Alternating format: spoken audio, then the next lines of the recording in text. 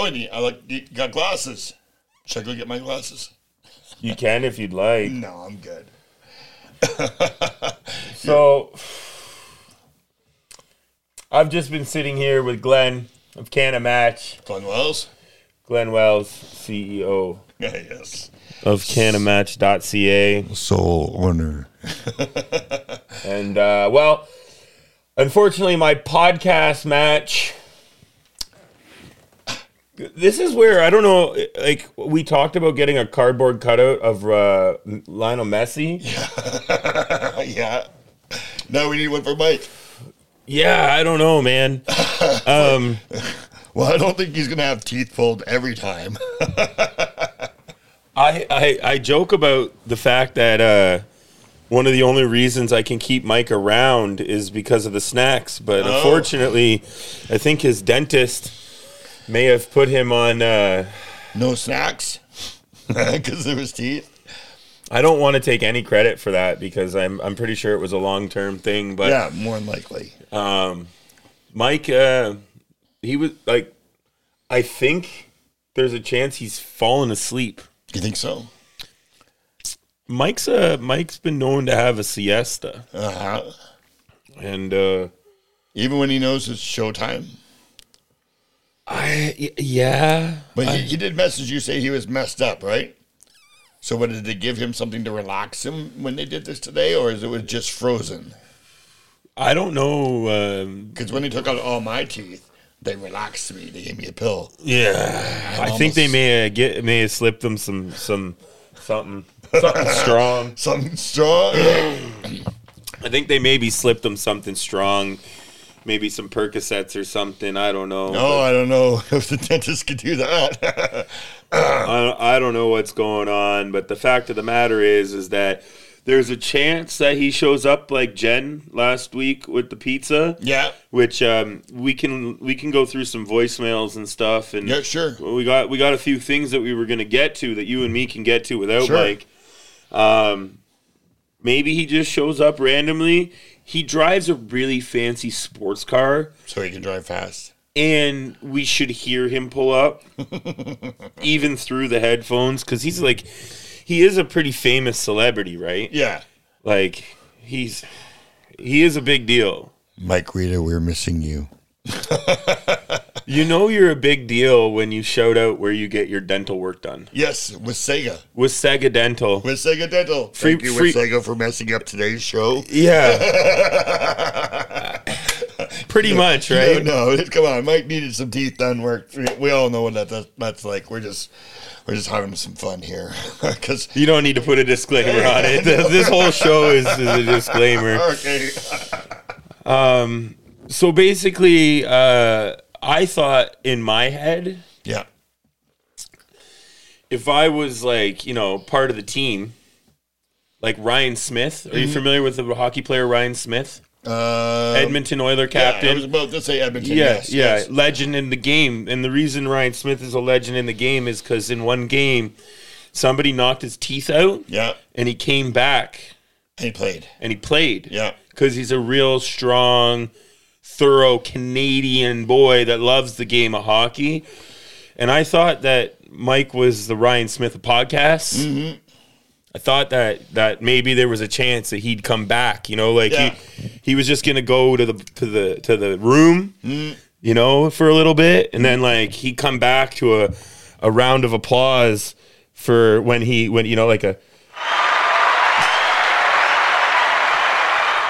and he'd come back to a round of applause from the arena like Ryan Smith. I thought Mike Rita, the Elton John of comedy. Canadian comedy, was the Ryan Smith of podcasting, but apparently that's not the case. Not today. Not today. It has been the case in other cases, but I guess just not today. So last week, Glenn, yeah, me and Mike were hungry, and for the first time, we ordered a pizza. Yeah. To the studio. Well, let's do that again because I'm hungry now. I'm so hungry. I know, I'm so hungry too. So that was the reference. But you know what? Since you're here, yeah. Do you want to do the Snacks of Life theme song with me? And I'll try to do my best Mike Rita impression. Okay. And I'm not as good as he is with the... So I just have to sing the chorus line, the snacks of life. The snacks of life. Yeah, every time they say facts, you replace it with snacks. I think you can do that. And I'll... He'll become your new guest on your show. I gotta really hype. Have you heard Mike do the intro? Yeah. He's got a fucking... I didn't even know it was Mike doing that. Really, you should be doing the intro because you have a radio voice. I have the voice, yeah. If you got the words or whatever, yeah. I don't know what he says. He just says it, man. He just says it every week. Yeah, he's got it down pat, right? He does. It's just like he came up with that CannaMatch thing. He did it off the top of his head. He's a smart man.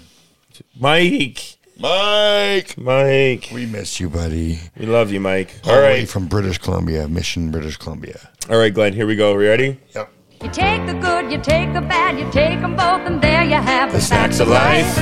The snacks of life. There's a time you gotta go and show you grow, and now you know about the snacks of life. The snacks of life.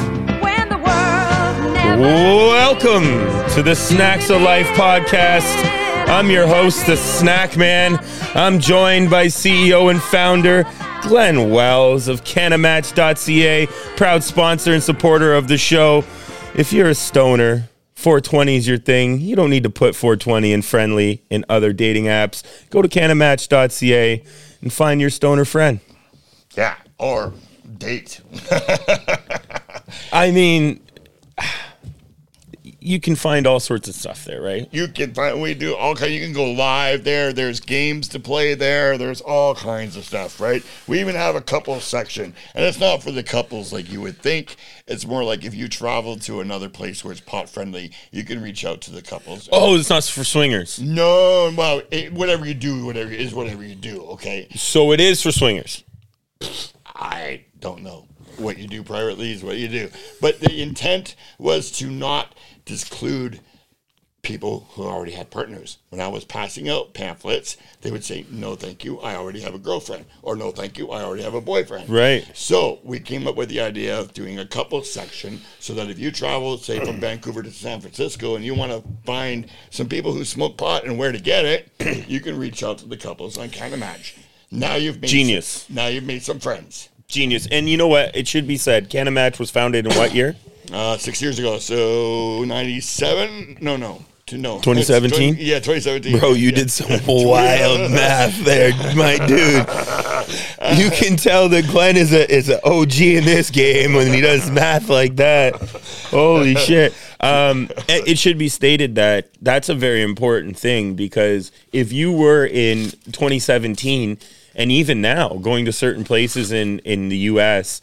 and so forth, finding somebody that is Canna friendly in those areas is easier said than done sometimes. Yep. So that's a great feature. And the whole idea is that you don't have to go and see somebody on the corner that you don't know. You can reach out to other pot-friendly people and see if they can help you out too, right? The internet is great for that, really. Yeah, it is. Yeah. I used to be on Reddit. Okay. And I once went to the Super Bowl in here. There's a Snack Man lighter. Oh, nice. You can have that. Snack Man lighter. I went to the Super Bowl the day before the Super Bowl in Houston and had a person that I met on Reddit pick me up at the airport, drive me around town, had weed, had blunts. We went out for barbecue and met a friend, cool guy. And he was just like, a fellow stoner that was like, hey man, if I ever come to Toronto, and I was like, yeah, for sure, I'll return the favor, like if you ever need anything, hit me up. And that's it. And the internet's great like that, right? And stoners are great like that because once you meet somebody, even if you spark up a joint on the street, if somebody comes up and say, hey man, that smells good. Yeah. They smoke. Now you turn around and you do what every other stoner does. Hey man, would you like some? Yeah. Right? Unless, Yeah, it depends on what the person looks like and how new their shoes are. Nowadays, you just never know. We're not discriminating. Yeah, I always look at the sneakers. Do you? Yeah, that's a tour thing. Is you got to look at the sneakers, man. If you're if you got some really New Balance 2000 long cutters on, then I'm like, and you're in some khaki shorts. Yeah. You know what I mean? With like a polo shirt or something, or see, because in the United States, when you're on tour and you're going to concerts and stuff like that, they still have undercover cops there. So so you check their shoes. Check their shoes, man. You know what I mean? Because nobody that's going to a show and you know that's going to a festival or anything like that is wearing new shoes. See, I'm so OG that we used to do white walls on the tires. Oh, yeah. So you'd never know that it's an undercover cop if they didn't have white walls during those times when we were in the 70s. Right, like the 80s. Vogues. Yes, right. Yeah. The cops always had black tires on Right. the undercover cars. Right. So that's almost a similar thing. Yes, you go for sneakers. I used to look for white walls. Yeah, because you only have a few moments to really judge somebody when you're walking in a group of people at a concert or you're on the lawn, right? Yep. And man, those guys that are undercover, they are deep undercover. They could look like you. Yeah. You know what I'm saying? They beard, long hair, stoner, whatever, glasses, everything, man, right? Yeah. Are you saying I look like a cop? No, I'm saying cops look like you. Oh, they want to look like me because I look like a stoner. See how it's okay, I got you. All right. Okay. Yeah, it's definitely something that I think that's probably why I get stereotyped occasionally. Yeah. I've been stereotyped too. Yeah, I look like I belong. You were telling me earlier that you got into concerts at an early age. Yep, in my 20s. And saw some crazy shit, dude. Oh, man. I had my uncle there. Well, we called him uncle. He was the manager at Teenage Head, so I know Frankie and everything like that. And I just got into meeting Jim Brown. At the time was head of security for Ticketmaster and all that stuff. So he got me into a concert for 3 days at Maple Leaf Gardens with The Who. Right. And that was my very, very first big concert. That was your first big concert, was The Who at Maple Leaf Gardens? Yes. You hear that, Flyer Vault? 3 days of it. We're staying in the College Place Hotel right beside the Maple Leaf Gardens, which is not there anymore. It's were you grocery store. You working? I was doing errand stuff. So during the day, I was doing errands, and at night, I was the assistant boom operator. So you worked a fucking bump mic? Nope, camera. So back then, those cameras that went up in the air and they had the camera guy in the front, they was run by a hydraulic system. And you were the driver? No, I was the guy who pushed the button in case the hydraulic system shut down while he was all the way up. So all you had to do was push a button? Push a button, $250 a night. $250 a night to watch The Who and press a button if you have to. Which you shouldn't have to. No, but they didn't have those kind of controls back then, so that's exactly what I did. In the back of Maple Leaf Gardens, there's this camera that's way up there, so we're filming it up, and I was at the bottom. It's so fucked, because like now, I was at Rolling Loud. Are you familiar with Rolling Loud? It's a big hip-hop festival. Okay. And side stage was this guy, and he was sitting in a chair, and he had a VR headset on, and he was the one that was working the drone. And he was in virtual reality flying the drone around the crowd. Oh, that's cool. Doing all of the stuff and the camera angles that a boom would do. That boom would do from a drone that's about the size of this soundboard. Yep. And he's virtually looking at the camera to line everything up in his... Blew my fucking mind. And then you look at the videos that these guys produce, and it's insane. Yep. It's insane. The technology that we have is so hard to try to explain. Like I wonder about that sometimes, where it's like, if you were to able to go back and explain, like I said to my grandma, like, you're a Jetson. And she's like some of the shit is like literally like the Jetsons, right? Like my sister just recently started ER again. Oh, wow, eh? And she's been watching ER, and I got into a tangent on her, and I was like, back in 95, if you didn't catch ER when it came out, you know what? You were fucked. There was the rerun. You were fucked. Yeah.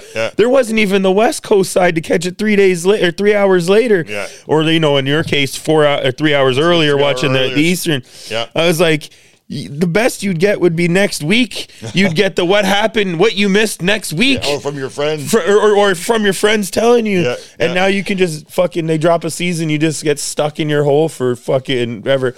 It's like 275 hours. Wow. So what should we smoke next? The pine tar or? And you brought some flavors. Oh, haha, Mike. Buddy, I'll leave you something. Yeah, I got some from my favorite grower. She's an awesome woman. Her name is Michelle. She grows some pine tar for you guys to smoke. And then I have my Did friend. you meet Michelle on CannaMatch? No. Okay. No, Michelle was introduced to me by another friend. Okay. So he lives way up in BC and said, hey, you two would be probably good. And we're friends. We've been good friends for about 8 months now. Yeah. And then we'll go over things. That's the lady that I met at the 420 Cup, right? Yeah, you did, yes. Yes. Awesome lady. Awesome lady. Awesome lady. So what I'm going to do is I guess we're going to have to smoke Mike's portion of all this. Yeah. So what should we do? Try the pine tar first? Or I got my friend from Mission, some Death Bubba. Death Bubba. Whatever, man. Whatever's clever. Okay. I won't ever say no. All right. I think we're going to go ladies first. Okay. Go with Michelle. We'll do ladies first, all right? Yeah. Okay. So we did have a couple calls. Last week, if you'll recall, we ordered a pizza and then had a great conversation. You haven't heard this yet. No, because it comes out tomorrow, It right? comes out tomorrow, but people will have listened to this by the time we talk to it. We had the pizza lady, Jen, show up. Yeah. And Jen was cool. We had a conversation about addiction and about small towns. Her son was 52 days clean, so I guess he'll be about 59 days clean now. And Jen called into the show just to say hello the next day, so we'll play Jen's call. All right. Hi, it's Pizza Jen. Got your number at work. Made me laugh. Yeah, I had to drive some drunk people home last night, so I forgot to comment on the pod. Well, we'll talk to you soon. You got my number now. You can text. Okay, thanks. Bye. I don't know if you know how interactive this podcast has become, but we've got quite the array of people that call into the show. We've got Big Terp. Big Terp's been on the show. Yeah. Cocaine Brian. Cocaine Brian, yeah. Cocaine Brian. And speaking of Cocaine Brian, he also called in. We've assembled our own little snack pack, as we call them. The snack pack. The snack pack, All right, yeah. And well, on the since you know about Cocaine Brian, we have a voicemail from Cocaine Brian. Do you? Yeah. He was commenting on the previous week's episode, so all right. we might as well just get right to this, Glenn. Yeah, hey, why not? Again, guys, CannaMatch.ca founder Glenn Wells is here with me. Mike Rita is MIA right now, so we'll see what ends up happening with that. Hopefully he's better soon. Yes, get better soon, Mike. Hey, Snacks, Mikey, how you guys doing? It's Brian. Well, you guys know because of my voice. He's trying to get rid of the cocaine The part. reason why I'm calling, watching the Beck thing, and you guys talk about AI art. Listen, I've been trying to download this AI art thing for like 4 days now. I can't figure this shit out. Like, thank God for artists like Beck that all we got to tell them is say, yo, make a cartoon out of me, and they know exactly what to do. I can't even figure out this AI shit. So I don't think this AI thing's going to fly.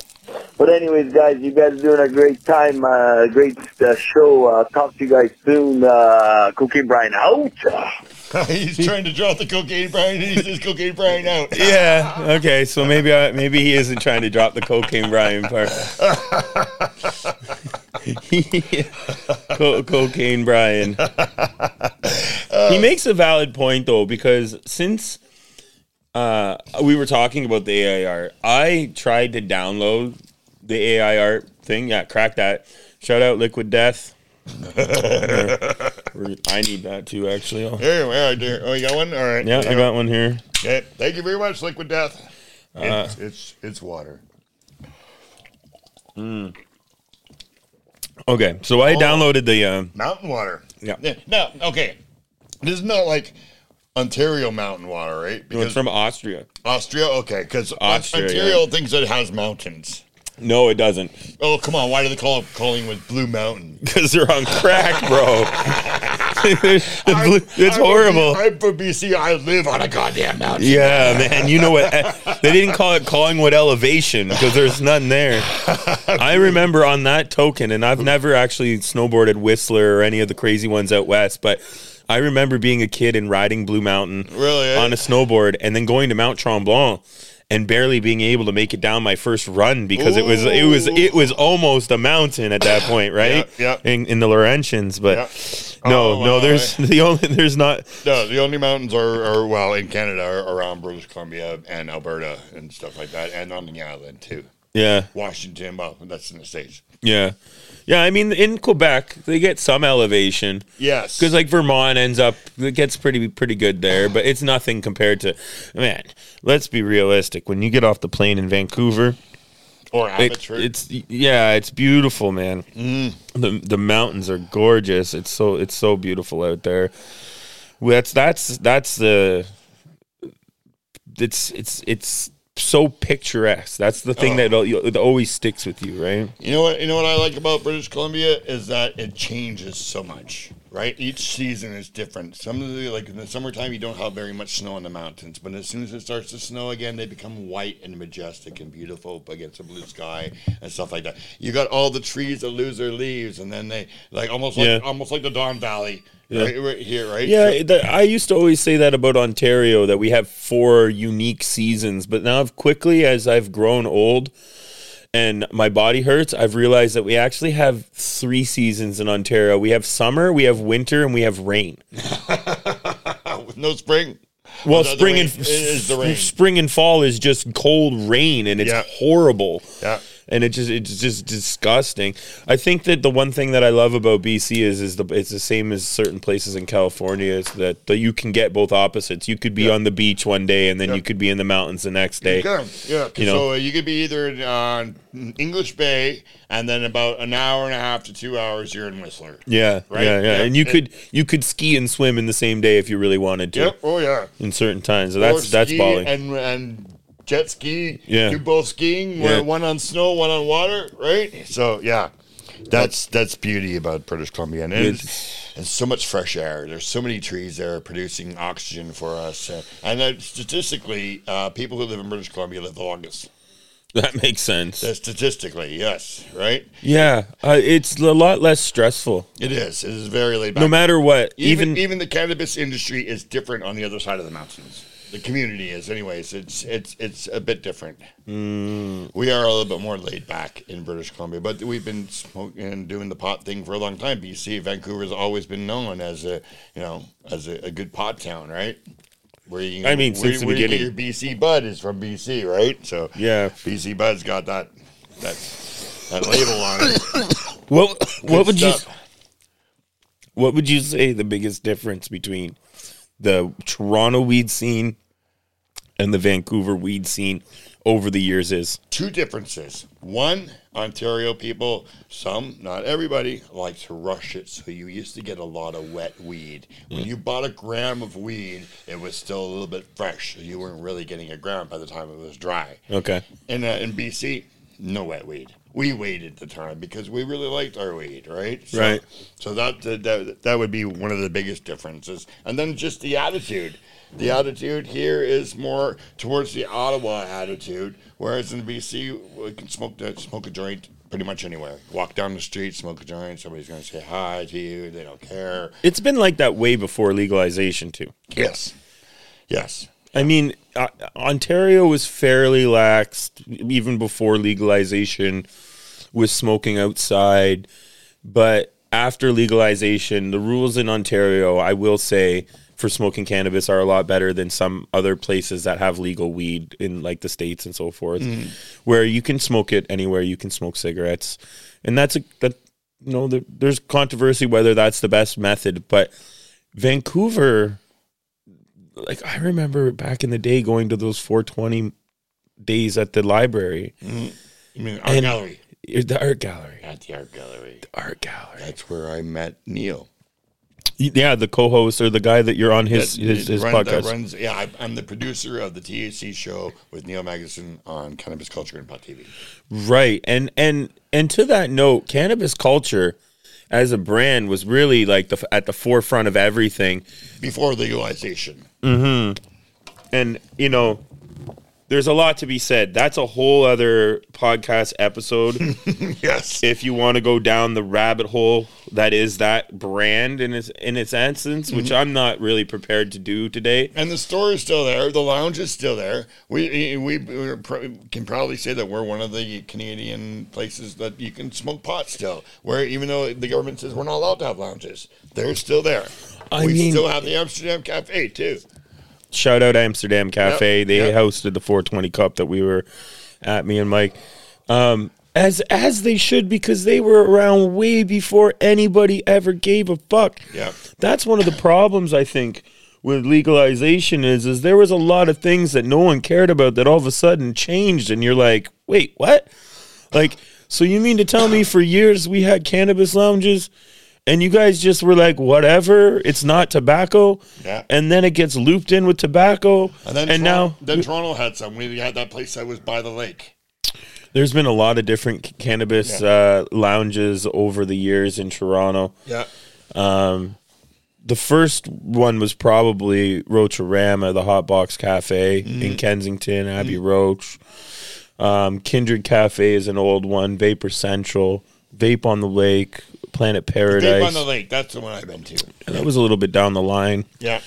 I think that at one point, didn't Marco have something to do with that? I don't know. I just I went there because of Karma Cup. I was here for Karma Cup advertising CannaMatch. Oh, Right, so and that was one of the places that they were having. fair enough. They're one of them, shows or with the judging, and there was some glass going on there too. So, yeah. So the Toronto scene, in your opinion, is a little more corporate, and Yes. the Vancouver scene is a little more counterculture. There's Still. a lot more legal cannabis stores here, I think, in Ontario than there are in British Columbia. They're almost everywhere, right? So Yeah, this we've is what- talked this about is- that. This is where the difference I would think is that people from Ontario seem to go towards more of the government way of doing it, whereas in British Columbia, we're still fuck you. We want to just do it the way we want to do it. Yeah. The gray market, right? Yeah. Why should I go pay $15 a gram straight up for an ounce when I can get an ounce for $100 from my neighbor or his neighbor or whatever, right? And it's I've said that so many times because I've ranted about legal weed on the show quite a bit. Yeah. And how it's not that I'm against legal weed. My problem with legal, because it's not good. right? I'm against it because the people that are running it aren't people that ever would have, like I say, that would never have got into the counterculture to start with. Exactly. They're in it for the wrong reasons. Yes. So when I see someone that goes legacy to legal, I give them a little more respect, and I tend to give, I know people that have done enough for the culture that eventually will go legal or have gone legal. I know there's good people involved. No, I know one personally. We all do. Redbeard. Right. Patrick. Yeah, and I don't mind supporting Ross. Yeah. Yeah. Ross, another person, like, if there's Yeah. legal weed, I've said I'll smoke, but I'm also not going to pretend that if legal weed is smoked on this podcast, Yeah.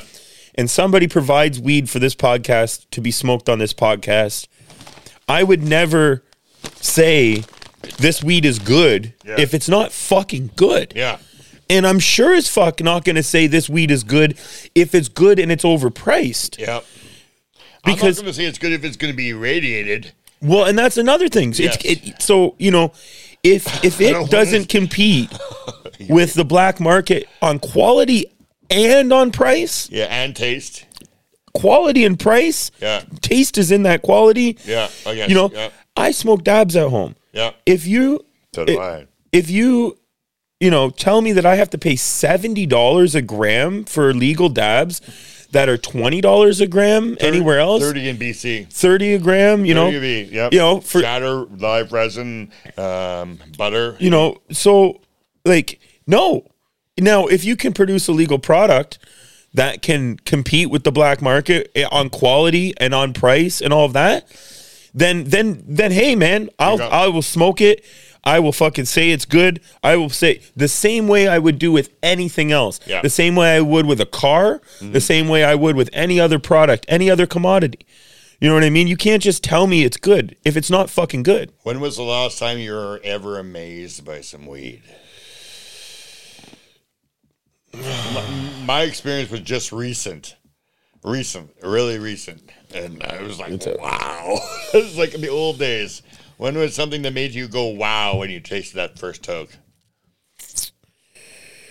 You know, that's the thing is that I think because I use cannabis medically. So do I. I have scoliosis and yeah, PTSD. It's like for me the wow is like the flavors don't really matter to me that much. Oh, me, I the flower and the high. Yeah, you got to have the quality in both spots. Yeah, like I smoke a lot of weed in America. Yeah, where they push exotics in America. Okay. In Canada, I find we like gases, we like cushes, we like hard-hitting weed. Yeah. And in America, I find that they like shit that tastes like candy. Oh. And it's evident in the way they name their strains. Listen, cookies? There was it wasn't a Canadian naming it Skittles, and it wasn't a Canadian calling it gelato, and all of these fucking sugar fucking candies, and like, you know, it's not Canadians that are calling it all these blue warheads and sour fucking Laffy Taffies and all these fucking strains that are coming out. Yeah. Canadians are still pushing tuna cushes and fucking, you know, death bubbas and pre 98 bubbas and things like that, right? Mm-hmm. So I smoke a lot of weed in America where I'm amazed at the flavor, but it doesn't necessarily pack the punch where I'm like, so what are we really talking about? Like, that was all fine and dandy, but like if I have to smoke a half a quarter blunt and it, you know, it's not tickling my fancy, it doesn't matter if it tastes like fucking lemonade to me. Okay. You know what I mean? Like the effect is where I'm here for. The flavor has to be there. It has to be nice, but you know, just because it tastes really good. What was that? I heard beep beep beep beep. Yeah, that's weird. So did I. Yeah. You heard that? I heard that. I thought maybe it was Mr. Rita coming in.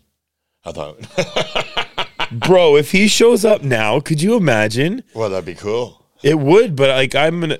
Hey, it better to be here than not. Oh, did he message you? I don't know, man. Oh, you're looking. I'm gonna look. Check it out. Yeah, go on. Look. Did he? Oh, come on. Come on. Me. No, Mike, I don't think so. No message from Mike. No. He might be sleeping, you think, eh?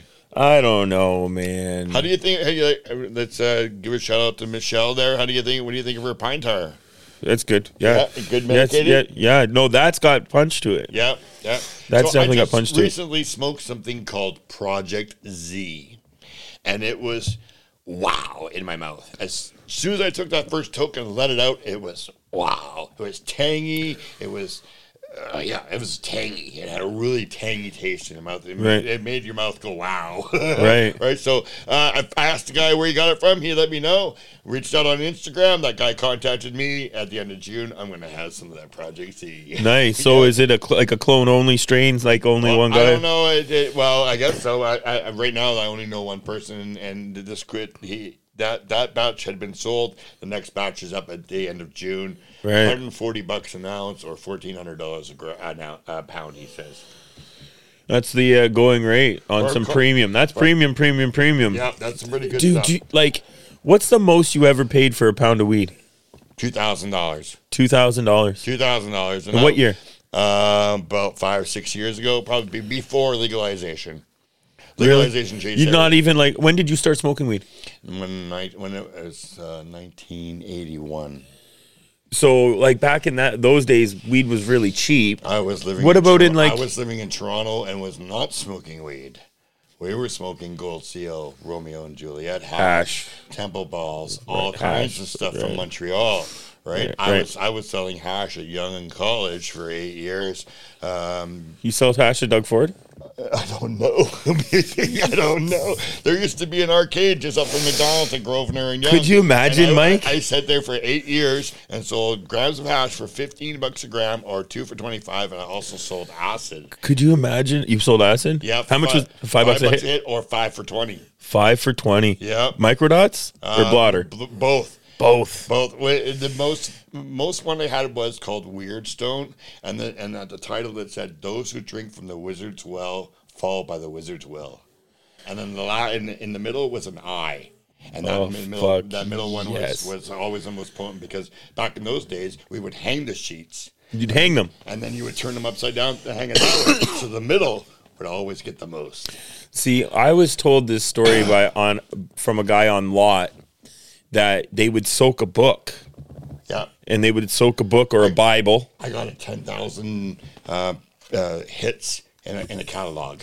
And he said that they would soak it, and then they would soak it, and he's like, the outside of both sides were like sometimes almost fuzzy when it dried, and those ones were the wild ones. Yeah. And then and you could tell, because of the way that there's different methods of making your acid or drying it. But right. they used to hang on the sheets, and then they would flip it over and let the other side out dry, and that's it. Had 10,000. 1,000 page, or was it 100? Yeah, there was 100 hits. Yeah. You know what's so funny now that blotter art, people collect the pages with no acid on it. Oh yeah. Yeah. I can see that. Because there's some amazing art. Purple microdots, orange microdots. We had orange owl, blue star, right? Yeah. White blotter.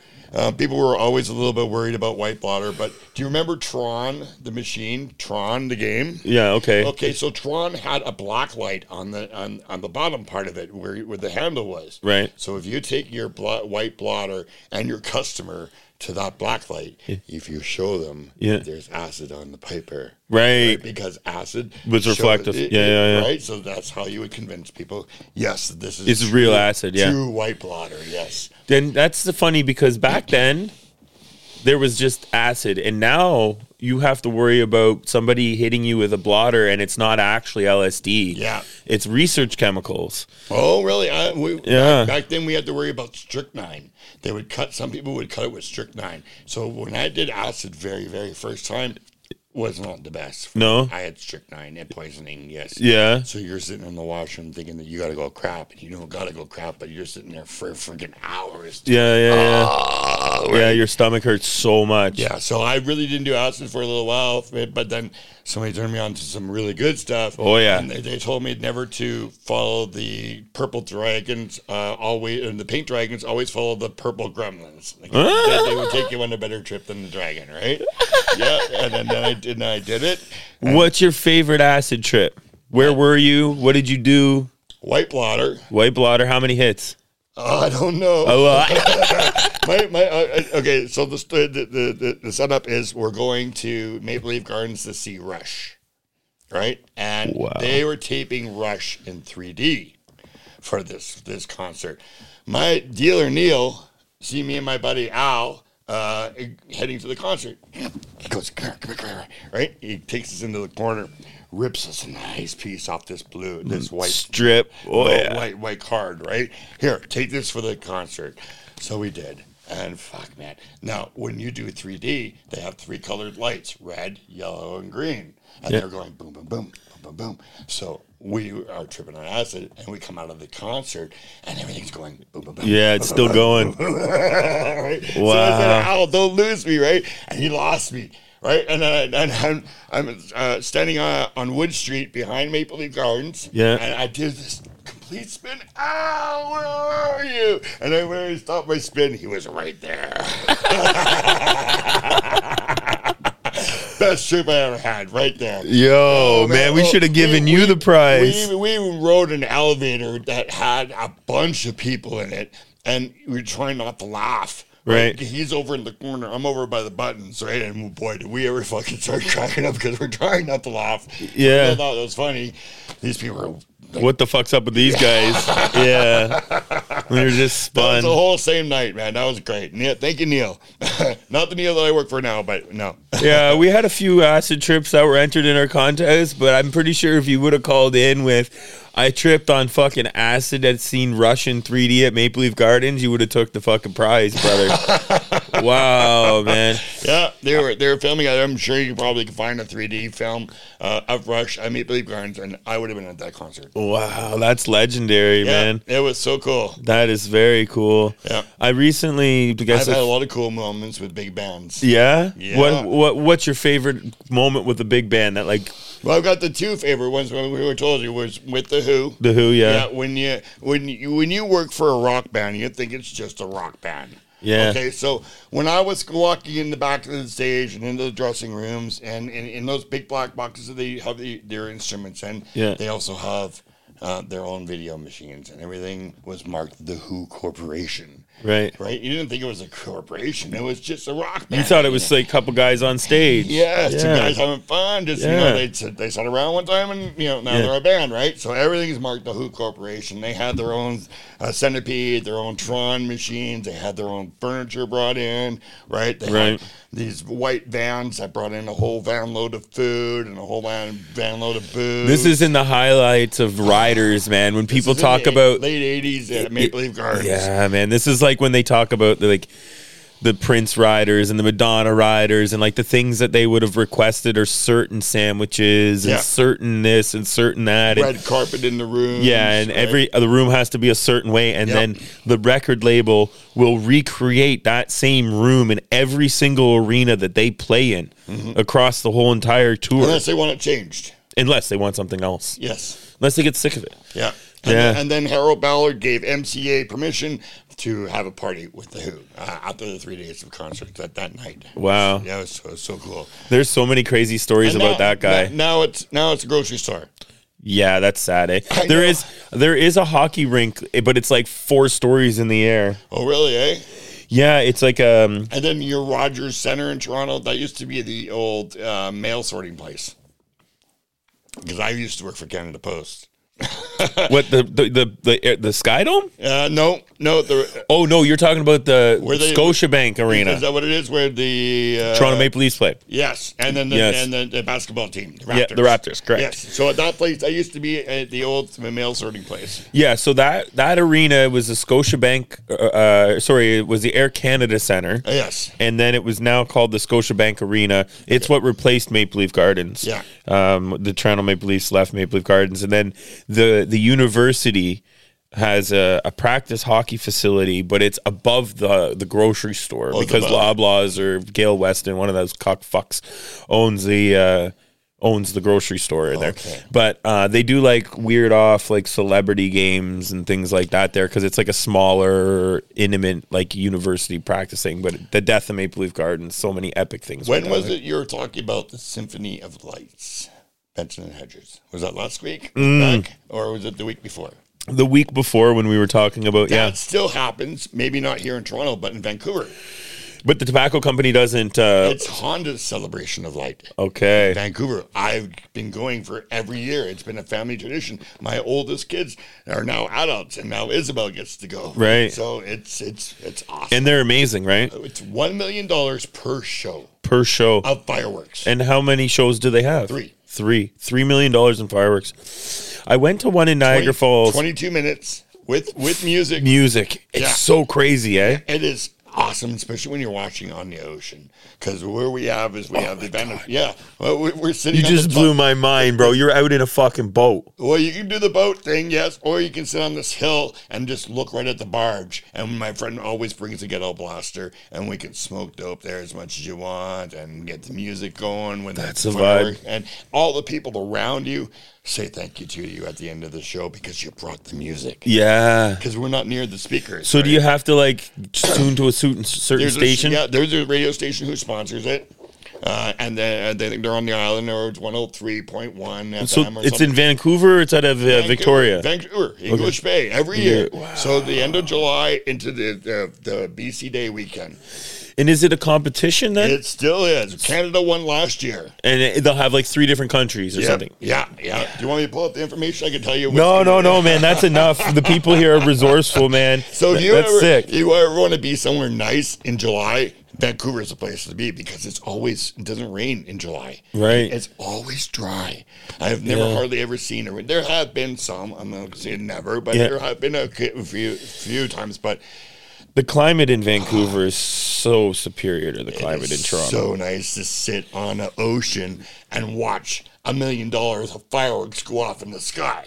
Yes. And with music going on. And it's it's beautiful. All the boats out there peep their horn and everything. Right? So what we're trying to do this year is do a cannabis boat out That'd be sick. on the ocean to go see the fireworks. Vancouver's always stepping it up, man. Vancouver's got some crazy That was shit. hard, and that's between Adam, me, and Neil. We've all come up with this idea to have a boat. There'd be cannabis people who would pay $20 or $30 to be able to smoke on a boat on the ocean and go see 22 minutes of fireworks. Yeah, for sure. Oh, it'd be beautiful. That would be awesome, man. Because Kush Cup used to do that. We'd have a boat tour at the end of the Kush Cup. Right. And that same company is still around. So Right. I'm sure we can. And Adam knows a few people. So, yeah. So you grew up in Toronto. When did you move to the West Coast?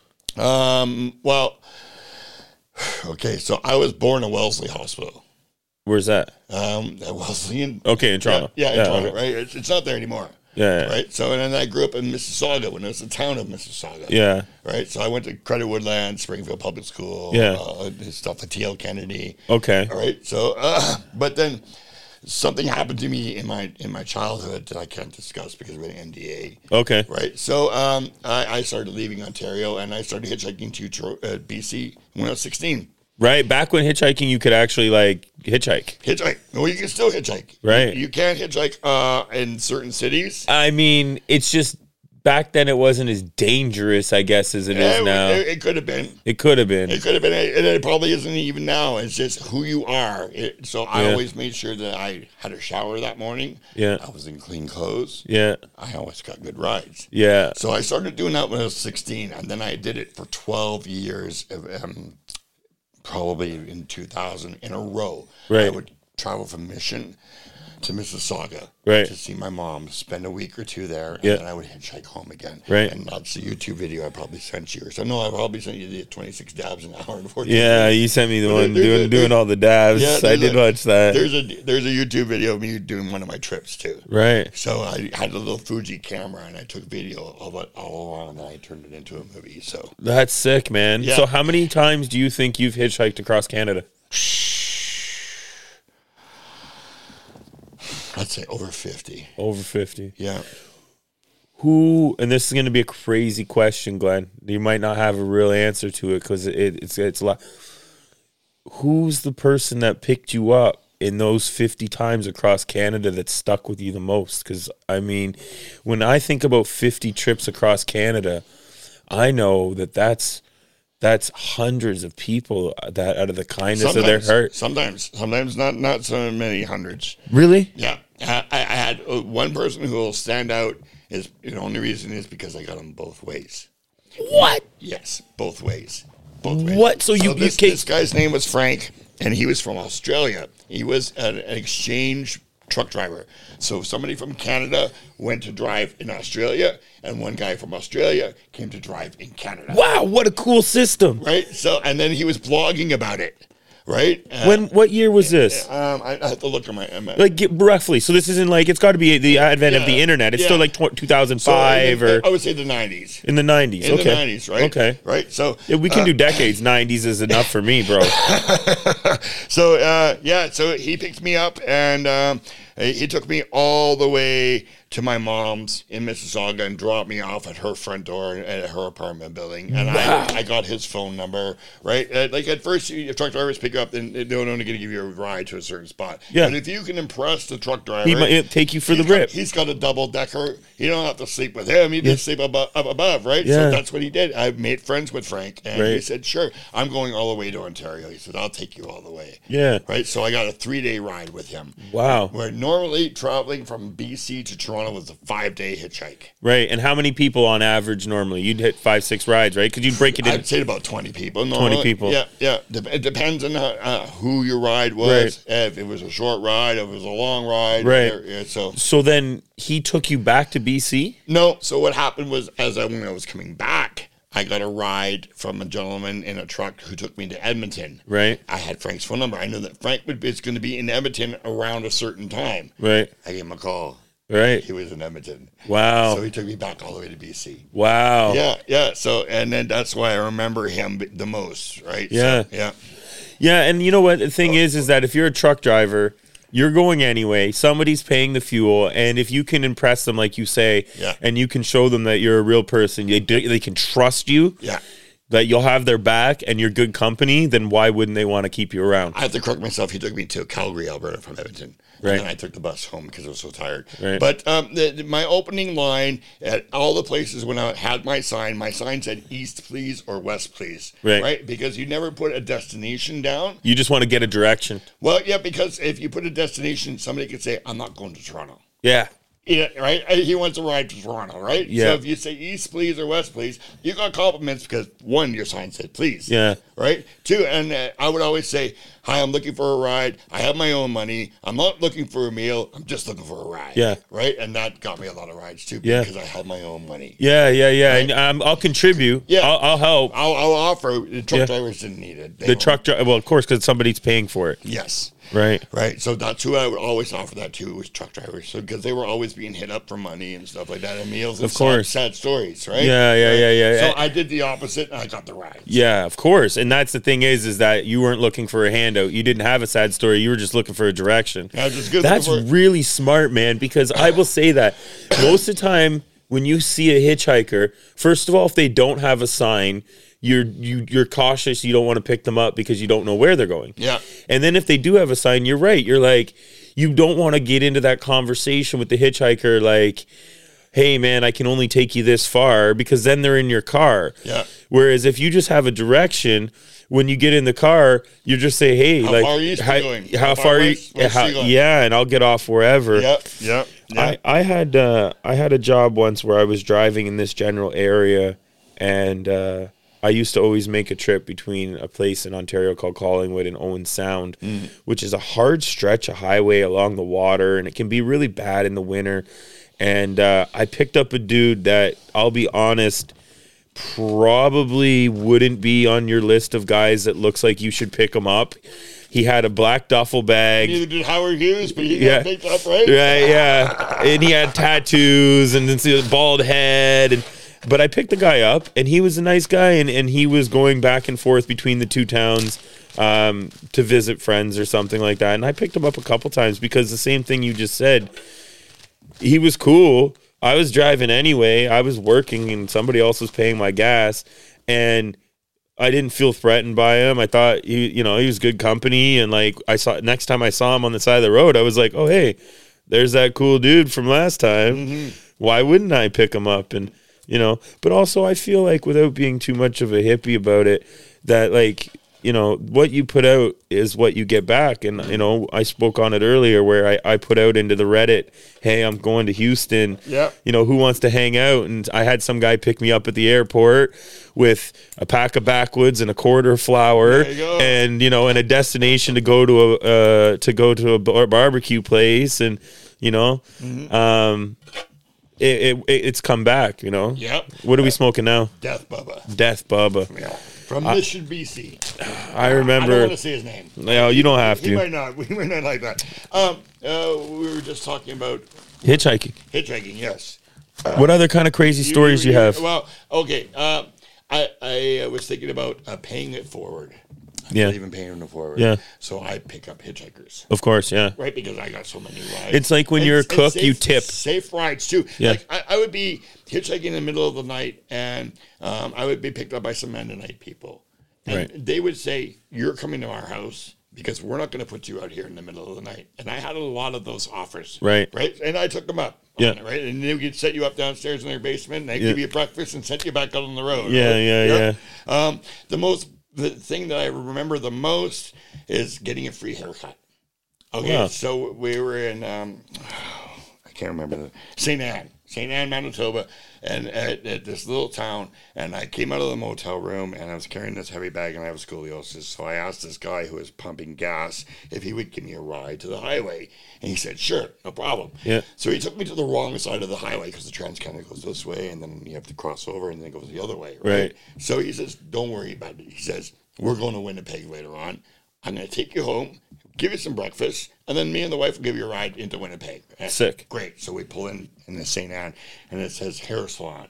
He says, I tell you what. I said, I know what we can do for you. He says, we're going to get you a free haircut, right? Because his wife is the only hair salon person for this little town, right? Right. So it's Canada Day. Right. So I got a free haircut on Canada Day from a complete stranger's wife, and I told her, and if you're listening now, I have never forgot about you. Wow. Yes, I know. That's the kindness of Canadians right there, eh? They're like, you know what, in man? the middle of nowhere. Yeah. Instead of me dropping you off on the highway, I got you one better. Yeah. Come to my house. I'm going to cut your hair. I'm going to feed you, and then I'm going to drive you farther west. No, Or east. You were going east that way? East at the time, yep. Fair enough. And then the person I've ever picked up would be a medicine man. You picked up a medicine man. His name is Trevor Wolfchild. Trevor Wolfchild. Yes, he's on my Facebook. He's one of my friends. Okay. And You picked him up where? I think it was in Golden. Okay. But I got to set this up. I'm in Calgary. Okay. I'm having breakfast. Yeah. I see Trevor hitchhiking and asking other people for a ride. Yeah. And then when I come out for breakfast, he was gone. Okay. He caught a ride. Now all of a sudden, I see him standing on the corner in Golden. Right. And I know, well, it must be safe to take this guy because he's here. He's not hiding because he just killed somebody. Right? Yeah, fair enough. Sort of thing, right? Yeah, he's made it this far, Yes. so he's safe. I pick him up. So wait, did you ask him? He was hitchhiking, or you asked him, like, hey, man, do you need a ride? No, he was hitchhiking. He was hitchhiking. But I'd seen it the second time, so now I pulled over. Right. Right. The first time I was eating. And he was a cool dude. Yeah. What happened was he was revisiting a love of his. Okay. Finally, he had got back into, but he had some turmoil about it. And when we talked, he spoke to me and he said that I was supposed to be there for him. And Wow. I was the ride that he was kind of waiting for. Wow. Yeah. It was really, really touching. That's very, Yeah. that's the type of things that, And being from a medicine man, I'm sure he knew what he was talking about, right? Yeah. And that I was supposed to be there to help him see his way. to where he was going. Yeah.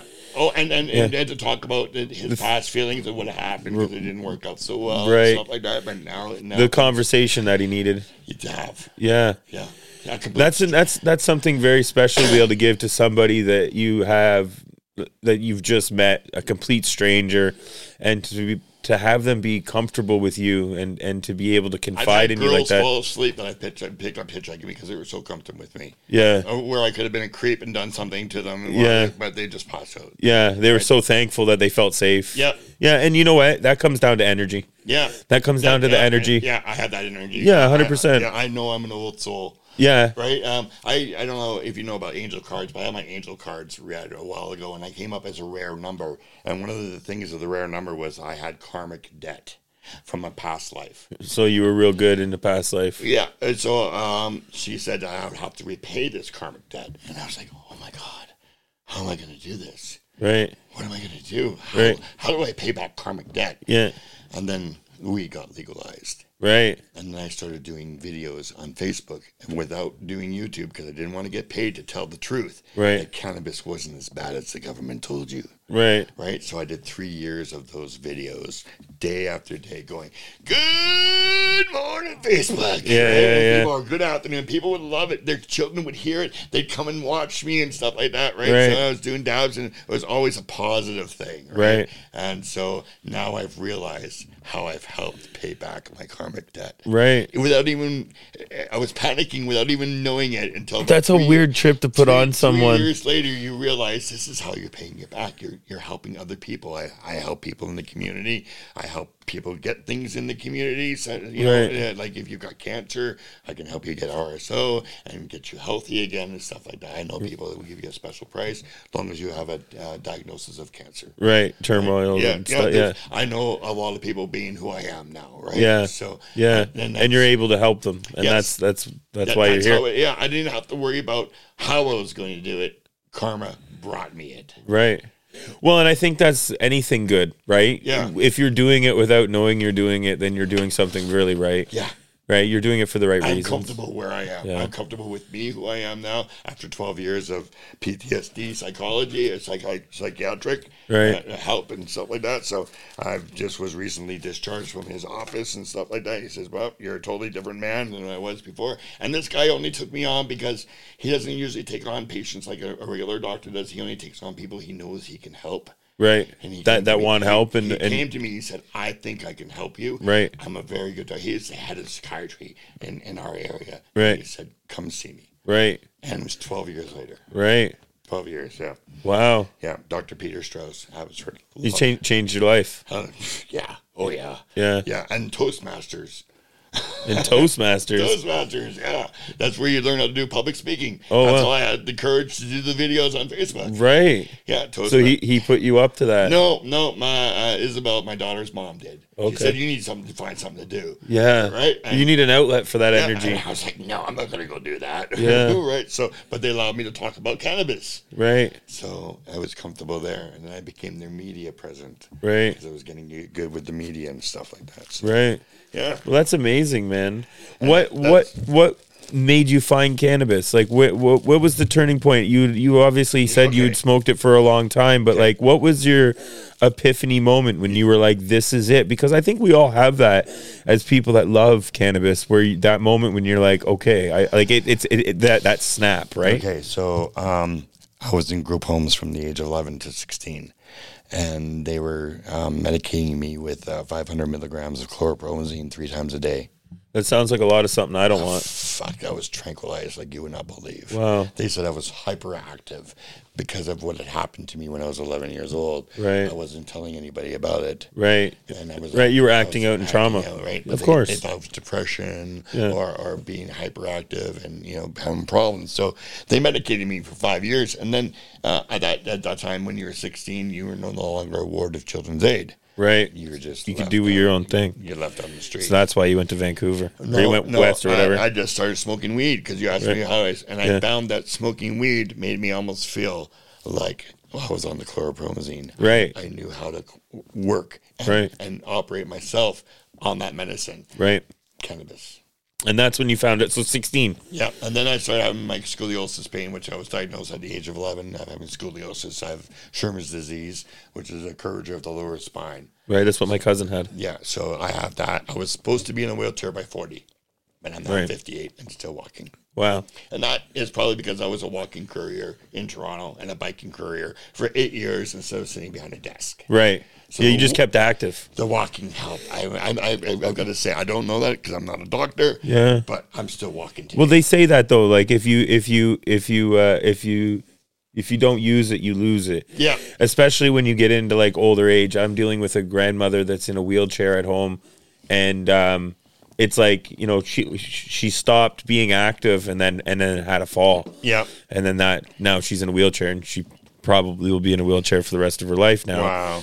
And she's in her 90s, so it is what it is at that point. But at the same time, she didn't maintain activeness. And then you see some people that are running marathons late into their 80s and stuff like that, but they never stopped. Yeah.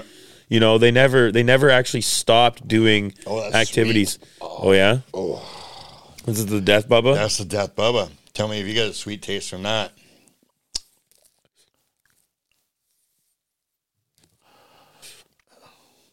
Yeah, it definitely doesn't taste like a normal. No, like the normal Kush. The pine tar was nice. It was really, really, really good, and this one's just right up there. It's nice. I like that. Yeah, you Look at that definitely brought some wow. clean ash. Yeah, and then we got a bag of do-si-do. You were talking about the professor and his bag. Well, I figured I'd bring a bag. Yeah, Sterling. Good friend of mine. I love the guy. Yeah, we just walked into the Afro Man concert with like a pound bag. Oh, I was so lucky to meet Afro Man, and then Mike got to meet Afro Man. Yeah. I didn't know Mike wanted to do that. I could have walked him over there and said, "Hey, Afro Man, this is Mike Rita." Yeah. Because I was one of the people that helped put that whole thing together at that park. Yeah, I got to meet Afro Man. I was like, Mike. I gave him one of my joints with the shadow in it. And Oh, stuff. did you? Oh yeah. Yeah, it was like, Mike, you're Mike Rita, man. We can make this happen. Yeah. Shout out Afro Man. Very nice guy, Yeah, actually. he was a great guy. I loved him. Yeah. Yeah, and then the 420 concert later that night was great. At Enzo's. Yeah. Yes. Yeah, I had a great party. time. Yeah, after party. Yeah, that was a great time. And Vancouver definitely knows how to throw cannabis events. Yes. Vancouver, and they're very casual. That's like back to your thing. Like they are very casual. I will say that. Yeah, we're not as uptight as some places can be on the other side of the mountain. Right? I love how that you don't even make it an East Coast West Coast thing. No, it's like other side of the fucking mountain. Yeah, it's like the mountain is a big wall, right? Anything on that side, but that's, you know what? It's got its good things too. Because when I was hitchhiking, I always had a big bag of weed because I believed in grass or ass. Nobody rides for free. Yeah. So Yeah. when I was low on money, I'd walk into a small town and say, I got some BC bud. Where can I sell some? Yeah. And they would go over to the gas station, go see this guy. Right? Yeah. This guy will buy it. And then I would sell him BC bud at BC bud prices. Right. Which was unheard of. Fuck, they were paying like $40 a gram for something that I would get in small little, like Kenora, Ontario, or Wawa, fuck or yeah. White River, or something like that, right? Right. They were paying $40 a gram for that. Right. I'd walk in and say $10. Yeah. You want a half ounce? $50. Yeah. Because you're from the other side of the fucking mountain. Yes, you were God. Yeah. You were God because the weed smelled good. There's stories about that of like in the United States about how the Deadheads would come from California on tour and they'd hit all of these like red states. They'd hit Indiana, they'd hit Ohio, they'd hit Pennsylvania, all these places where you couldn't get weed and stuff. Yep. And when the tour came through, there was all these same people. They were trying to get money for concert tickets. They were trying to get money for gas to get to the next show. They were trying to get money for lodging, and they were selling California bud. A lot of the strains, and I've talked about this on the podcast, the counterculture, that's the roots of all of this stuff is the hippie movement and everything, right? And a lot of the famous strains have ties to those movements and those places, like the headbands and the diesels and stuff like that. Yeah. Have ties to Deer Creek and places like that. It's interesting because that the BC bud at one point was the best possible thing. And then there was a change where it got a bad rap around North America, I will say, for the commercial BC bud, the Beasters. And there was an era there where like people didn't want BC bud. Yep. But I think that was more because the term BC bud became more of a marketing thing and less of an actual locality. Like it wasn't Unless necessarily you're OG from like me. yeah, like you were obviously living in BC, but like I mean, people in Ontario, people in I remember people in the US always talking about how BC bud, because there was a lot going across the border back in the day, how like the quality, it was mids, you know what I mean? It wasn't as good. Funny how you say that, because I can tell you a story. I would love to hear one. You want to know how Tuna Kush got its name, Tuna Kush? Yes, of course. Yeah, okay, so they would pack the tuna or the weed in tuna cans, which you've seen. I just bought some. Yeah, tons of people did the tuna can thing. Yeah, so they would send that across on the boat to Seattle. Okay, and they would send back those tuna cans full of cocaine, because remember, it was pound for pound. Yeah. Yes. So that's how the tuna got its name, Tuna Kush, because they were packing in tuna cans and sending it on the boat, because there was a fishing vessel. Yeah, of course. To the places in the States where they would swap it out. Interesting. Yes. That's a good little piece of weed folklore. Yeah, I got told that. I don't know that. I was told that also, but from the person I know. Yeah. I remember hearing stories about people in kayaks, like taking across pound for pound. Oh, yeah. Sea kayak. People getting caught, stuff. Yeah. I mean, the border there is so close, and being a maritime border.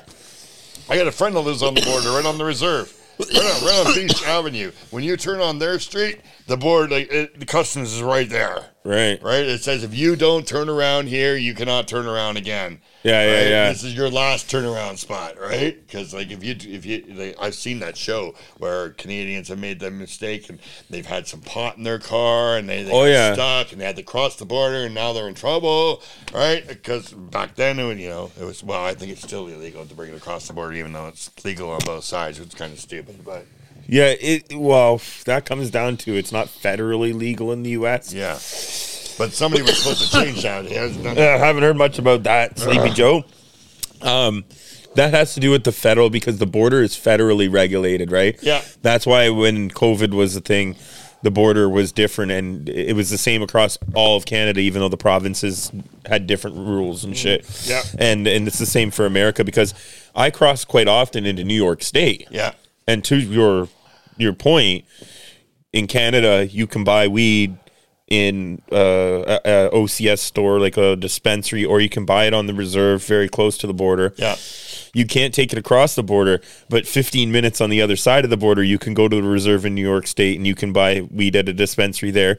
And New York State has the exact same laws as far as where you can consume cannabis. Oh. So you can consume cannabis in New York State recreationally as an adult. Yeah. Anywhere you can smoke cigarettes. Oh, good. So when you go to Darien Lake and you go to venues like that, you can just smoke. And it's like, it's almost exactly like being back home, except for, like you say, don't get caught bringing weed either across either spot. Yeah. Across the border yet. Even like you got a little piece in your car or whatever, even Yeah. a roach or Yeah, whatever. they've asked Your me pipe- questions. Your pipe could have resin in it, and they can fuck you for that. Yeah, Oh, yeah. man. I used to travel with the Peak. Shout out Puffco. We still haven't got our stuff.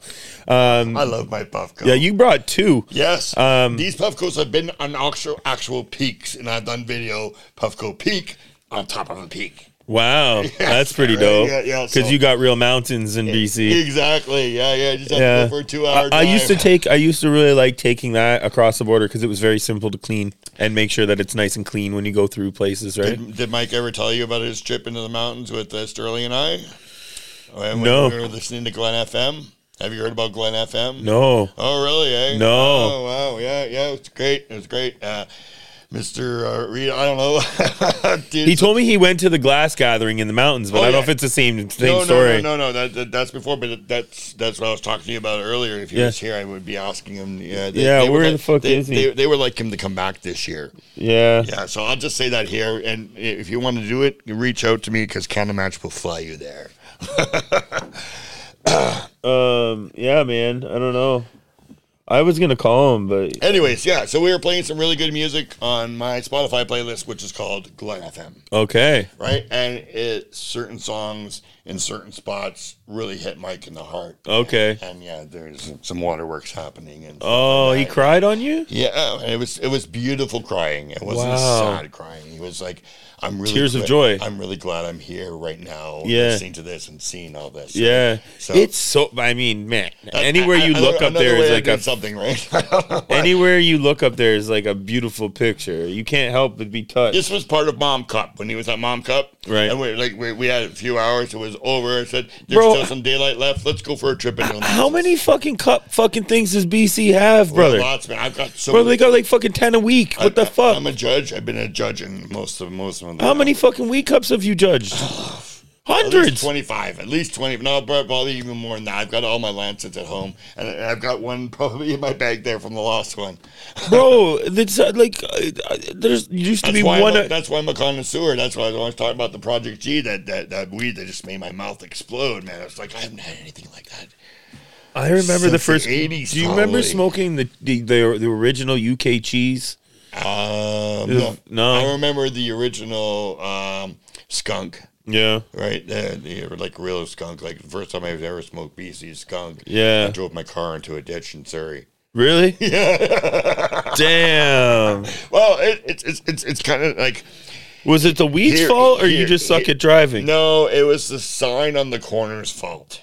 So yes, so what, I need to get that with that Yeah, electrical be- sign be- everywhere. The sign. in Ontario, you have the signs on this corner, and you make the turn this way. In British Columbia, they have the sign on this corner. So I thought it was like Ontario. I drove past the sign and went into the ditch. All right, because there was no lights. It was a construction area. There was no lights there. I drove by the little yellow Fiesta. So it was user error. And I had a warrant for my arrest. You want to talk about that? No, I've got a criminal record for cannabis. That shouldn't be a criminal record, though. I got caught and had a great lawyer. I never did any more than 90 days weekends at Mimico.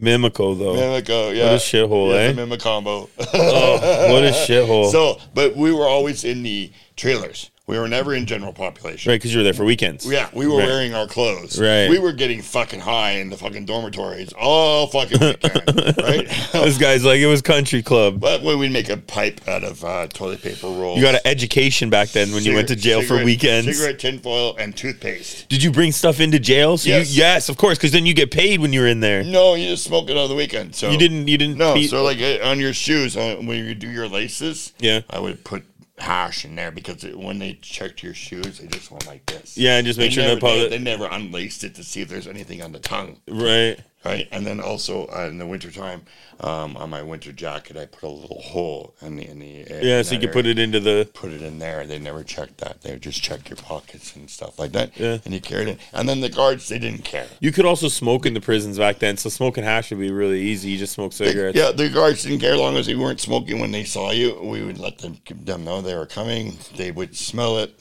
They didn't care. You're only there for the weekend. You're being happy. You're not causing fights. Yeah, you're just there to do your time and leave. They walked away. You know how much Mike's going to think he sucks when he realizes how dope this conversation's been? I can go back and do it again. Right? I would definitely come back. Do you ever ride the trains? Yeah. Oh, I've done the whole thing, man. I've done bus, Greyhound, plane, and train. No, I mean like hobo style, jump the trains. No, I did the Trans-Canada train from Vancouver to Toronto. Just because we know a couple people, and I know a couple people personally that used to hitchhike a lot, and then they just took to taking the trains instead. Yeah, I don't know where a train's going. Me neither. That's the hardest part for me. I can't ask the conductor, hey, can you let me off here? Yeah, and you know what the answer was I got for that? Is they're like the same thing you said about your sign. You start to just know which direction the trains are going. Yeah. You know what I mean? Like you just start to know which ones are going east and which ones are going west. Do you want to know the person that picked me up that is still my friend? You have someone that picked you up? When I was 16 years old. Okay, 16 years old. Still my friend today. And so we're talking 40 years ago. You're how old again? 58. 58, okay. 42 years. 42 years ago. And this person picked you up where? Hitchhiking. Where? Okay, they picked you up, but where? Ontario, in Ontario somewhere. Yeah, okay. And it was the days of the blue meanies and Black Beauty, wake up pills. Yeah. We would order from the back of the magazine. Yeah. But Ray Guillenette from Scriber, Ontario, right, was the only Bell Canada man for there, and he had a fish pump and had it hooked up, and we were smoking hash and would blow out the smoke with him. So, but Ray and I are still friends to this day. Wait, what? Wait, go back. Yeah. What the fuck was he using the fish pump to smoke hash? Well, yeah. So you know how the fish pump would make bubbles in the water, right? It would be blowing air. Well, he rigged it so that it would blow out hash smoke. And then, but how would you? And you just okay? Yeah, me and my friend Larry Nash. What the fuck? He took us to Scriber, Ontario, and we were thinking we should get some T-shirts that say "Where the fuck is Scriber, Ontario?" What the? Yeah. There's no way that anyone can dispute stoner ingenuity when you're telling me that somebody figured out how to take an air pump for a fish tank and smoke hash out of it. Yep. What kind of MacGyver shit are you? That's in 1980 fucking 2? Well, when they say that stoners can smoke out of anything, and if we don't have something, Holy we can fuck. make it. Is there anybody out there that has a weirder thing they've smoked out of than an aquarium fish pump? Holy shit. There's probably some. How about the chillum? You remember chillums? Yeah, that's not weirder than a fish pump. You would smoke it this way, right? Do you want to eat some snacks? Sure, I love snacks. Okay, you know what? We should do that because it is the Snacks of Life. We've been having a great conversation. We're here with Glenn Wells of CannaMatch.ca. Yeah. What do you want to get into? So I've got... we have some weird energy drink from Asia called an M150. I'll try that when I need some energy. Okay. We've got the brand new Mountain Dew Summer Freeze. I'll try that. Okay. We've got Kit Kat cheesecakes. Sure. We've got some Snyder's of Berlin limited edition garlic parmesan chips. Mm-hmm. And we have some Great Canadian meat sticks. Where do you want to start? I'm going to go with the Great Canadian meat sticks, followed by some Kit Kat, and I'm going to wash it down with the Mountain Dew. So Great Canadian Meat, shout out Great Canadian Meat, sponsor of the show. We've got, you can have first because you're the guest. All right. We've got a beef stick pepperoni. Yeah. We've got a mild salami, and we have a teriyaki. I'm going to go with the beef stick pepperoni. Okay. All right. I'm going to go off the map because I haven't tried it. I'm going to go with the teriyaki. Okay. Now you got scissors? Oh, no, we just... Yeah, I think it should just like this. Mike Rita has a lot of problems opening packages. Does he? Yeah, that's a big throwback for people that watched episode 1. He couldn't open a bag of chips. Well, sometimes... Go like this. See, like this? Remember, I've got 8 out of 10 fingers. Okay. That's actually my nickname. I'm known as 8. Oh, because you got. Well, how'd you do that? 8 out of 10 Glen was given to me by Al, the alchemist from Pot TV, and So how did you cut your fingers? So I actually not cut. I lost them saving my daughter from a bear. Whoa! A bear took your fingers? No, a bear banger. Oh, the boom. Yeah. Well, okay. Okay. So what happened was December, where we used to live. We lived in a carport, and our door was in the carport. And all over Mission, British Columbia, they have signs that say, "You live in bear country. Yep. Be aware." Right? Yeah. So we would have bears and come in there, right? Mm-hmm. So she opened up the door. The bear was there. I grabbed her by the scuff of her shirt, pulled her back.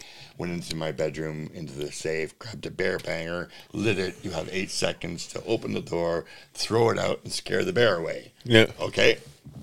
Well, So a bear banger is basically a fucking grenade. It's a quarter stick of dynamite. Right. Okay? So when I slammed the door, I slammed it so hard that the little lock on the knob switched. So now I have this bear banger, it's lit, and I can't open the door, which I know that the door will open because we just found the bear, right?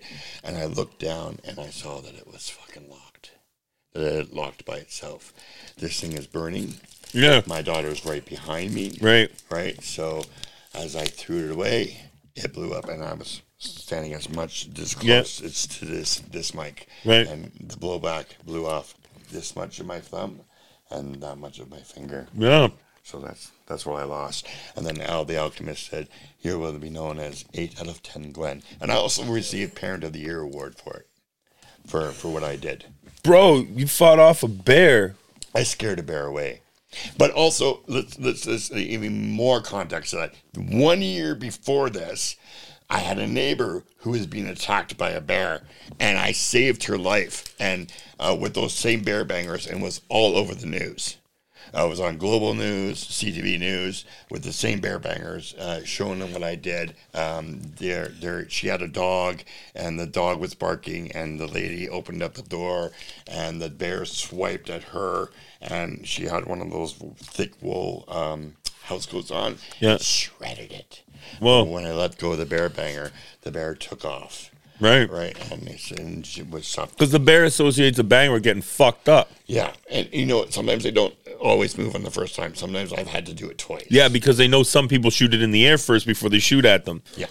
But they know that bang means they could be dying. There's a news video where it says they show what I had. They show what it sounds like as I throw it. And I said the bear stayed there the first time. And then the second time, the bear took off up the tree. Right, but the bear didn't even fuck. It goes up the tree. It's like I'll be back, motherfuckers. Or just leave me alone for a few hours, and I'll go away, and you go away. Right. So, so that's how it's like. Yeah. How's your meat stick, man? I was telling a story. I know, because I'm gonna tell you about this meat stick. This teriyaki one is fire, man. It's so good. Mm-hmm. Great Canadian meat. I don't know if they have a lot of presence out on the West Coast, but they're pretty big on the East Coast, and they're in Circle K, so I'm pretty sure they might be in Circle K in the West Coast. Great Canadian meat. They always got bangers. They do shit well. Tastes great. There was something else that I saw that you did some ancestry. Mm-hmm. So you did like Ancestry DNA or 123Me or one of those websites. Ancestry. And you're one of the people where you did it and found somebody that you were like had like it magically happened. Where like the story on the commercials and shit, right? Okay, so I did my Ancestry, and they have this tree thing on there, and my mom was able to find her long lost brother because my DNA was on there. Whoa. Yes, she had not seen this boy since he was, I think she said 16 years old. Wow. Uncle Harry.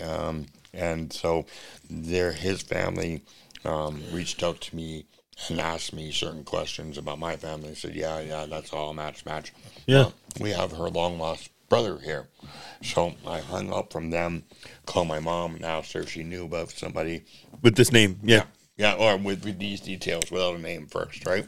Yeah, I have, and they used to tell me that he was my cousin. But, yeah.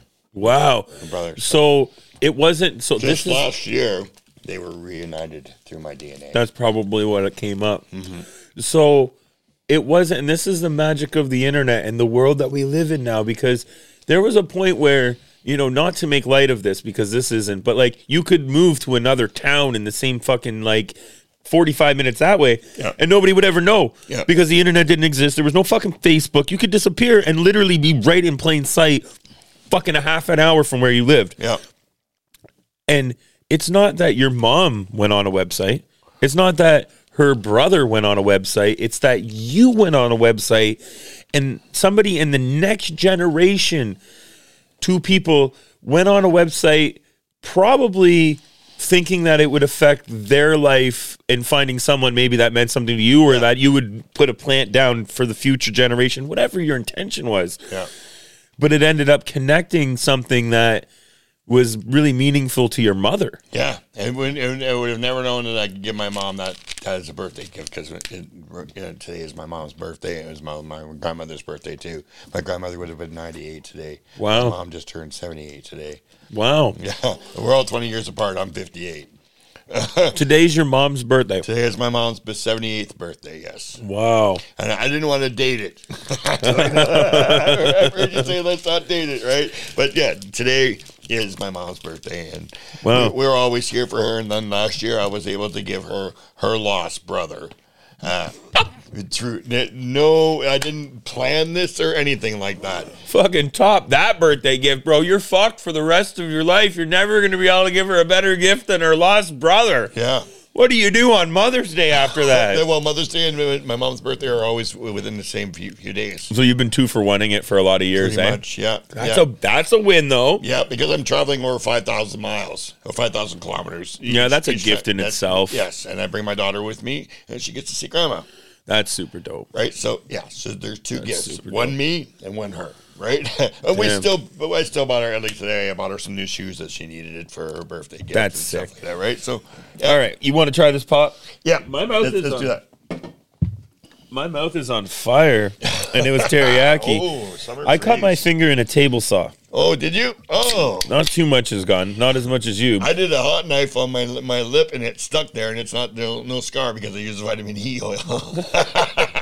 If you know you're OG if you burn your lip on a hot knife. We did the propane torch and the knives, and then when we would smoke it this way, and it slipped, and I had to pull it off. Ooh. That happened on Pape Avenue in Toronto, living above some Greek family. There were strange things that you remember, eh? So how many years have you lived in British Columbia now? It's like for consecutively? Over 30. Over 30. Yeah, all in Mission. All in Mission. And Yeah. where exactly, for the people that are geographically dumb like me, where is Mission in close to relation? Abbotsford, where we had the Great Flood.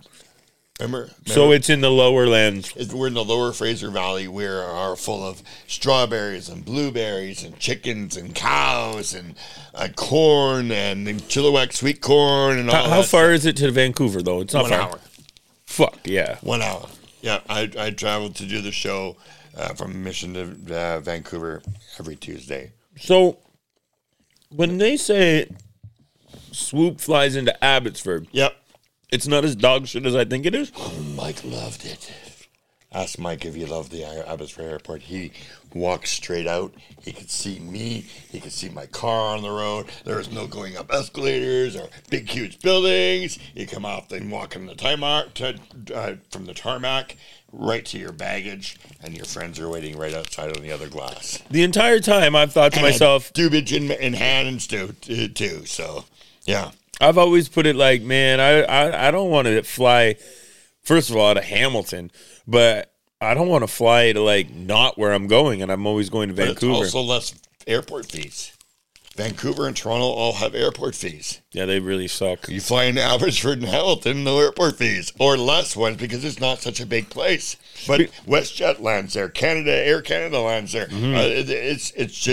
They're now expanding into international flights. Abbotsford. Yes, Yeah, so we're going to have some international Mexico. Stuff coming in there. Yep. Because it's growing, right? I should mention, because this is the No Cap podcast, that my previous beef with Lynx Air still stands. My beef is now with Swoop. You're going to have beef with this Swoop with the fucking strike. If it happens tomorrow and we're supposed to be flying back on Monday, I might be paying $700 for a return. I mean, a one-way ticket. You have rights. Yes. So that's where I was going with this. So Lynx has sent me a refund for $125. Yeah. I did receive it. They still owe me for the double charge on my credit card, though. Oh, yes. So I still have beef with Lynx Air. But Swoop flying into Abbotsford, you've changed my mind on that. Let's get into this Mountain Dew. What do you think? Give the people a review. I love it. Oh, man. It's got, I don't know, that taste. I'm going to say, like, remember that stringy licorice? Yeah, it was like really long. It's got that shoestring licorice. Yes, yeah. It's got that kind of licorice taste to it, but not licorice, but the shoestring with flavoring or whatever they used to. Yeah, because it wasn't licorice; it was more like a candy, that shoestring stuff, right? But it's very refreshing. It's summer freeze. What is it? With burst of summer. What? Americana. Oh, is that sweet thing that they like the weed and they like their sweet drinks too?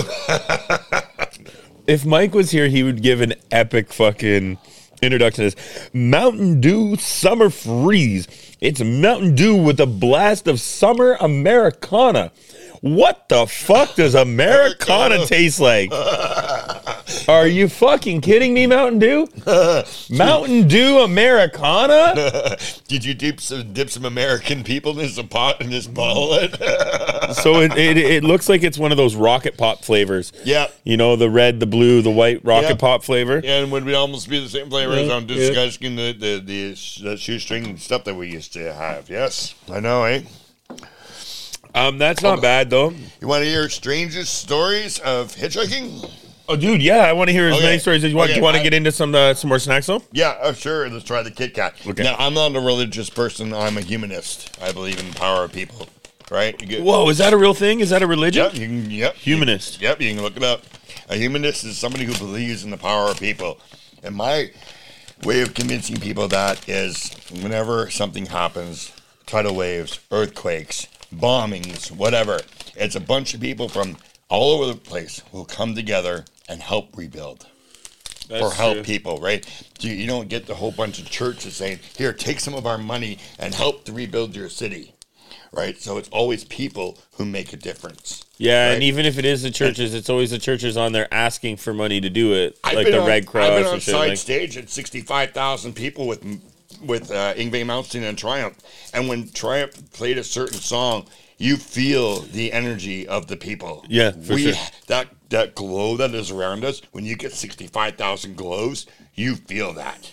Oh, I can relate to that, man. The concert, when everybody's on the same vibe at a concert, it's powerful. It's a drug. That is what convinced me in the power of the people. Mm-hmm. Together, we are strong. Mm-hmm. And I think that's why the government knows that. They want us disenchanted. They want us fighting with each other because we're a lot stronger if we're not. I mean, there is definitely the divide and conquer is proven to be a very, very, very effective method of taking over. That's true. So where I was going with this is that the longest time I've ever waited for a ride hitchhiking was 21 hours, and that was in Sault Ste. Marie. I've been told that's a shithole to get stuck in. I read the trading post. I was there. I slept on the picnic table overnight, and I was so pissed off. I yelled out, God, I need a ride. This car immediately put its brakes on, did a U-turn, pulled up alongside of me. 78-year-old woman and an 80-year-old man said, you need a ride? And where are you going? I said, I'm going to British Columbia. We're going to Calgary. He says, can you drive? I said, I can drive. He says, well, if I get tired, can you drive? No problem. He says, okay, we're going to try you out. If it works out, we'll give you a ride all the way to Calgary. If not, we'll give you a ride to Winnipeg, right? So I said, sure, no problem.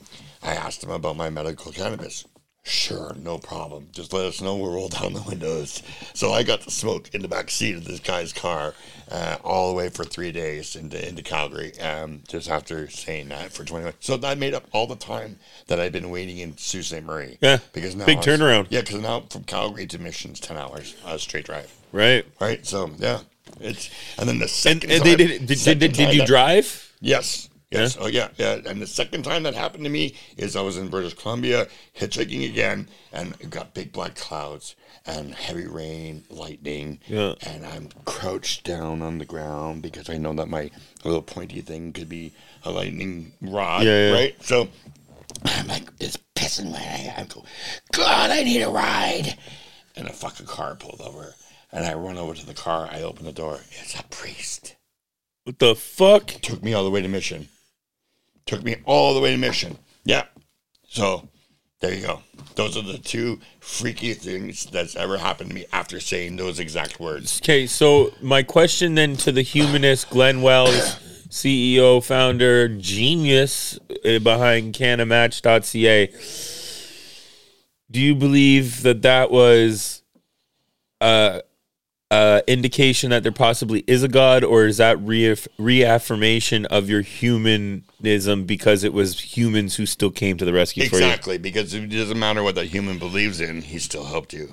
Right. Right? We all have different beliefs, right? Bro, I'm not sure, though, at this rate, with the way that the churches are going and shit, that I would have got in the car with a priest. This was in the 90s. This was a little bit different, probably. Yeah. Yeah, we didn't have what we know today, right? Because the priests are pretty fucked up, bro. He was a great guy, man. Nice. I bet he was. Man. He was in his black and with the white collar, and I was like, wow, do you know what I just said? And you pulled over and gave me a ride.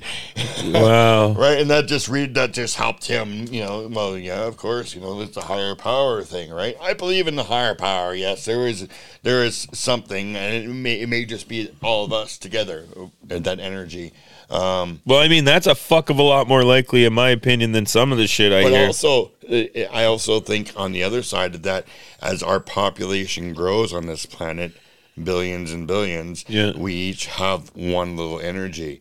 So now that energy that we carry around, which maybe be part of what people see during DMT, when they do DMT, and being able to communicate with that energy is now getting bigger too. You know what I'm saying? So what is this energy's purpose? To be here, and we all of these people on the planet. Yes, and as the planet grows, so is that energy, because we all have an aura. Now we have over 1 billion auras. Do you think that the energy's growing, or do you think that we're depleting the energy we have? Is it one of those things where we're getting less energy because there's too many people? It's growing. It's growing. It's growing. That's a very cup half full approach to it. I like that. That's positive. It's definitely growing and becoming stronger. And when we got to tune in and be able to use it. It sounds like Timothy Leary science. Yeah, well, I a lot of the stars say if you believe in something and work hard, you can make it happen. Well, and you know what? To that effect, I've never been able to know that because of my scoliosis or whatever, but I'm working on doing that.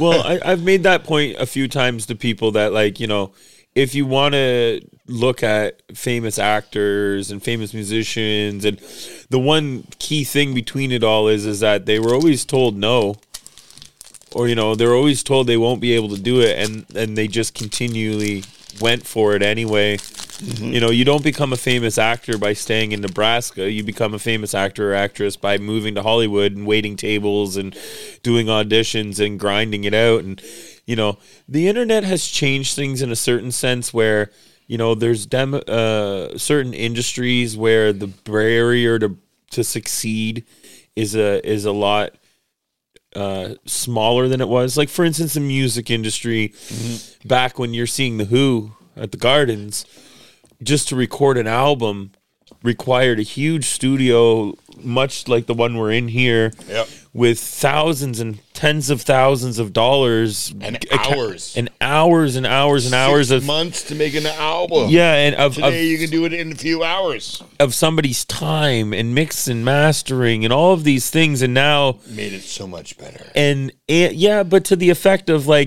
they controlled what we heard because the barrier to make that album and for that album to be played by radio stations so that we heard it was so large. Whereas now you can record something in your basement. You could record it in a studio with laptops and sing it on YouTube or TikTok.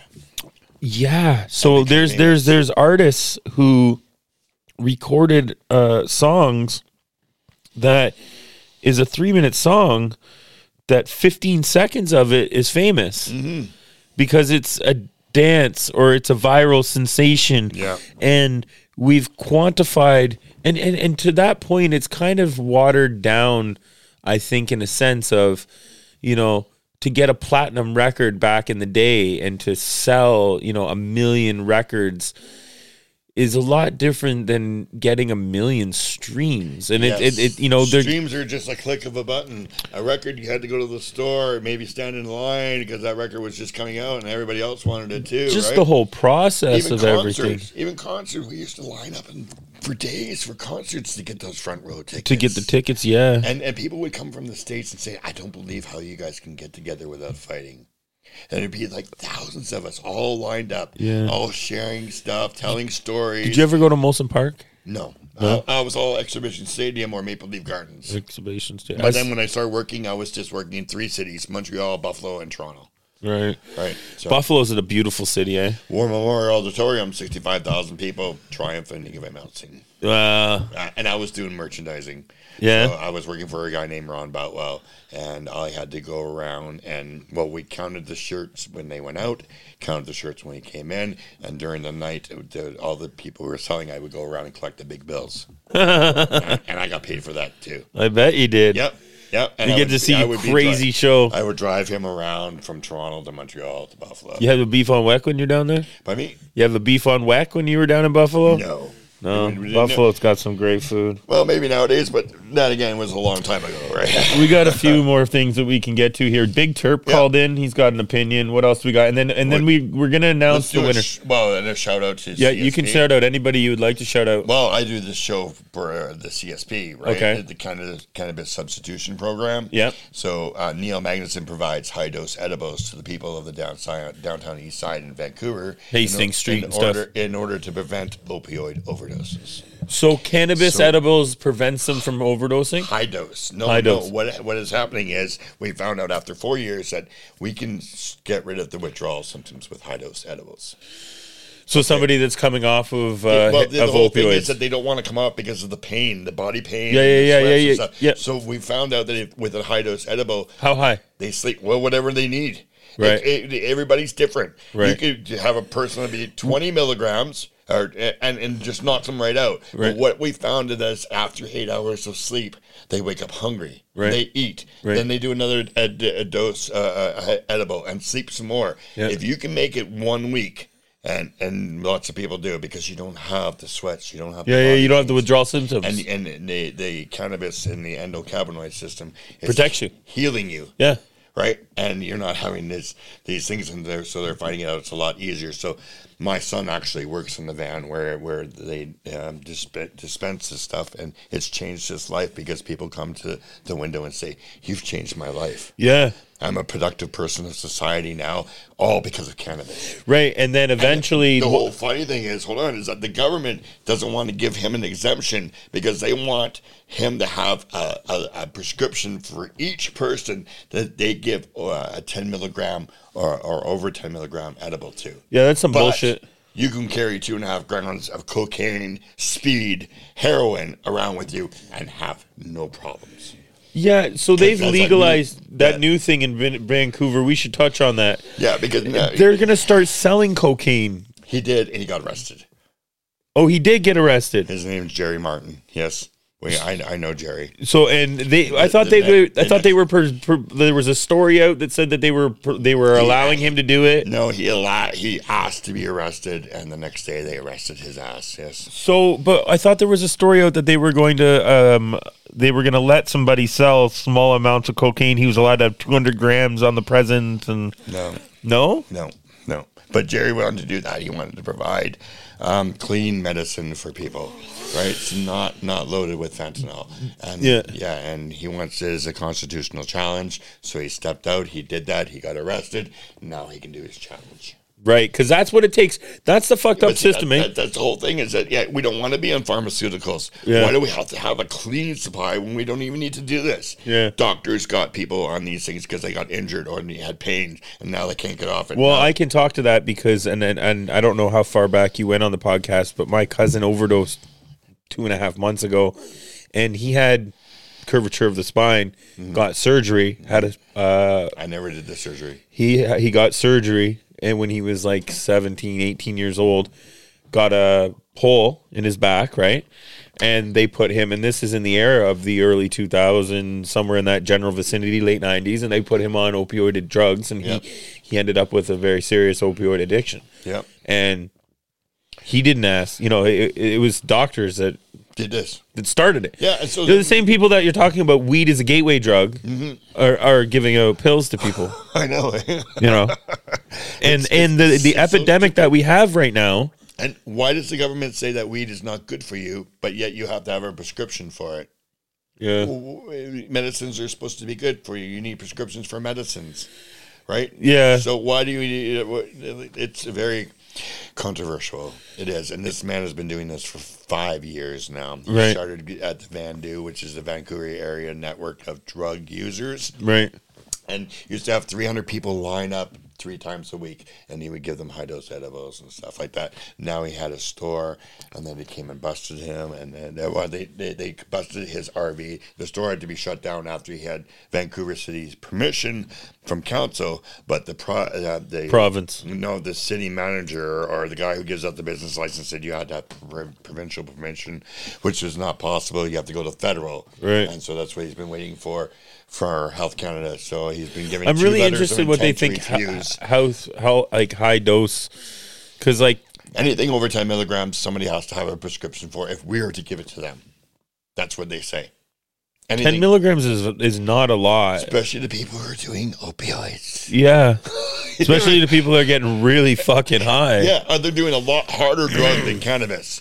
But we have to have they have to have, and these people don't go to doctors. And it's weird these people they can't get a doctor. We already know that right across Canada, it's hard to get a doctor. There's 1 million people in British Columbia that don't have a doctor. Well, and the fact is that Neil actually cares about these people, and doctors don't. You can't stop because now you've heard the stories. Yeah, you've seen the changes. Yeah, you know what's up. You stop saving people's lives. Yeah, you can't. Yeah, I wouldn't be able to do it. Yeah, I do something every Christmas time. We do Dupes and Tubes. Yeah, which is take off from Sterling because he does it in Saskatoon also. Yeah, and so we Cabela's gives us a special price on really warm socks, right? And we give away Dubes and Tubes, right at Christmas time. So socks is one of the hardest things for pair of socks at Christmas time in a nice joint. Yeah, people on the street, socks is one of the number one things that they're after. And so we do a GoFundMe, and people contribute to that. And you're doing amazing things with cannabis for Tim people. Tim Hortons puts in for coffee and hot chocolate.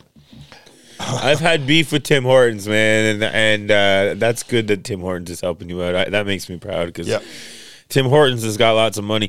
Every time that I'm in a drive-through and they're like, "Hey, do you want to donate to this?" Or like you're at the grocery store and they're like, "Hey, you want to give $2?" I did McHappy Day. Yeah, I mean it was $75 for me, the whole family for McHappy Day, and then my sister, you want to do $2 for Ronald McDonald House, and I'm like, you motherfuckers, you know how much money you have? You could build 10 fucking McDonald's houses. You know why they do that? Because they get a write-off, I assume. No, it could be that too. But in Canada, there is a law for the charities. Right. Because now I know this because I used to deliver the payroll for the World Wildlife Federation on Spadina Avenue long time ago. The WWF, the real WWF. With the panda bear. Not you, so I would Vince go to the McMahon. Bank of Montreal and pick up their payroll. You know what their payroll was drawn on?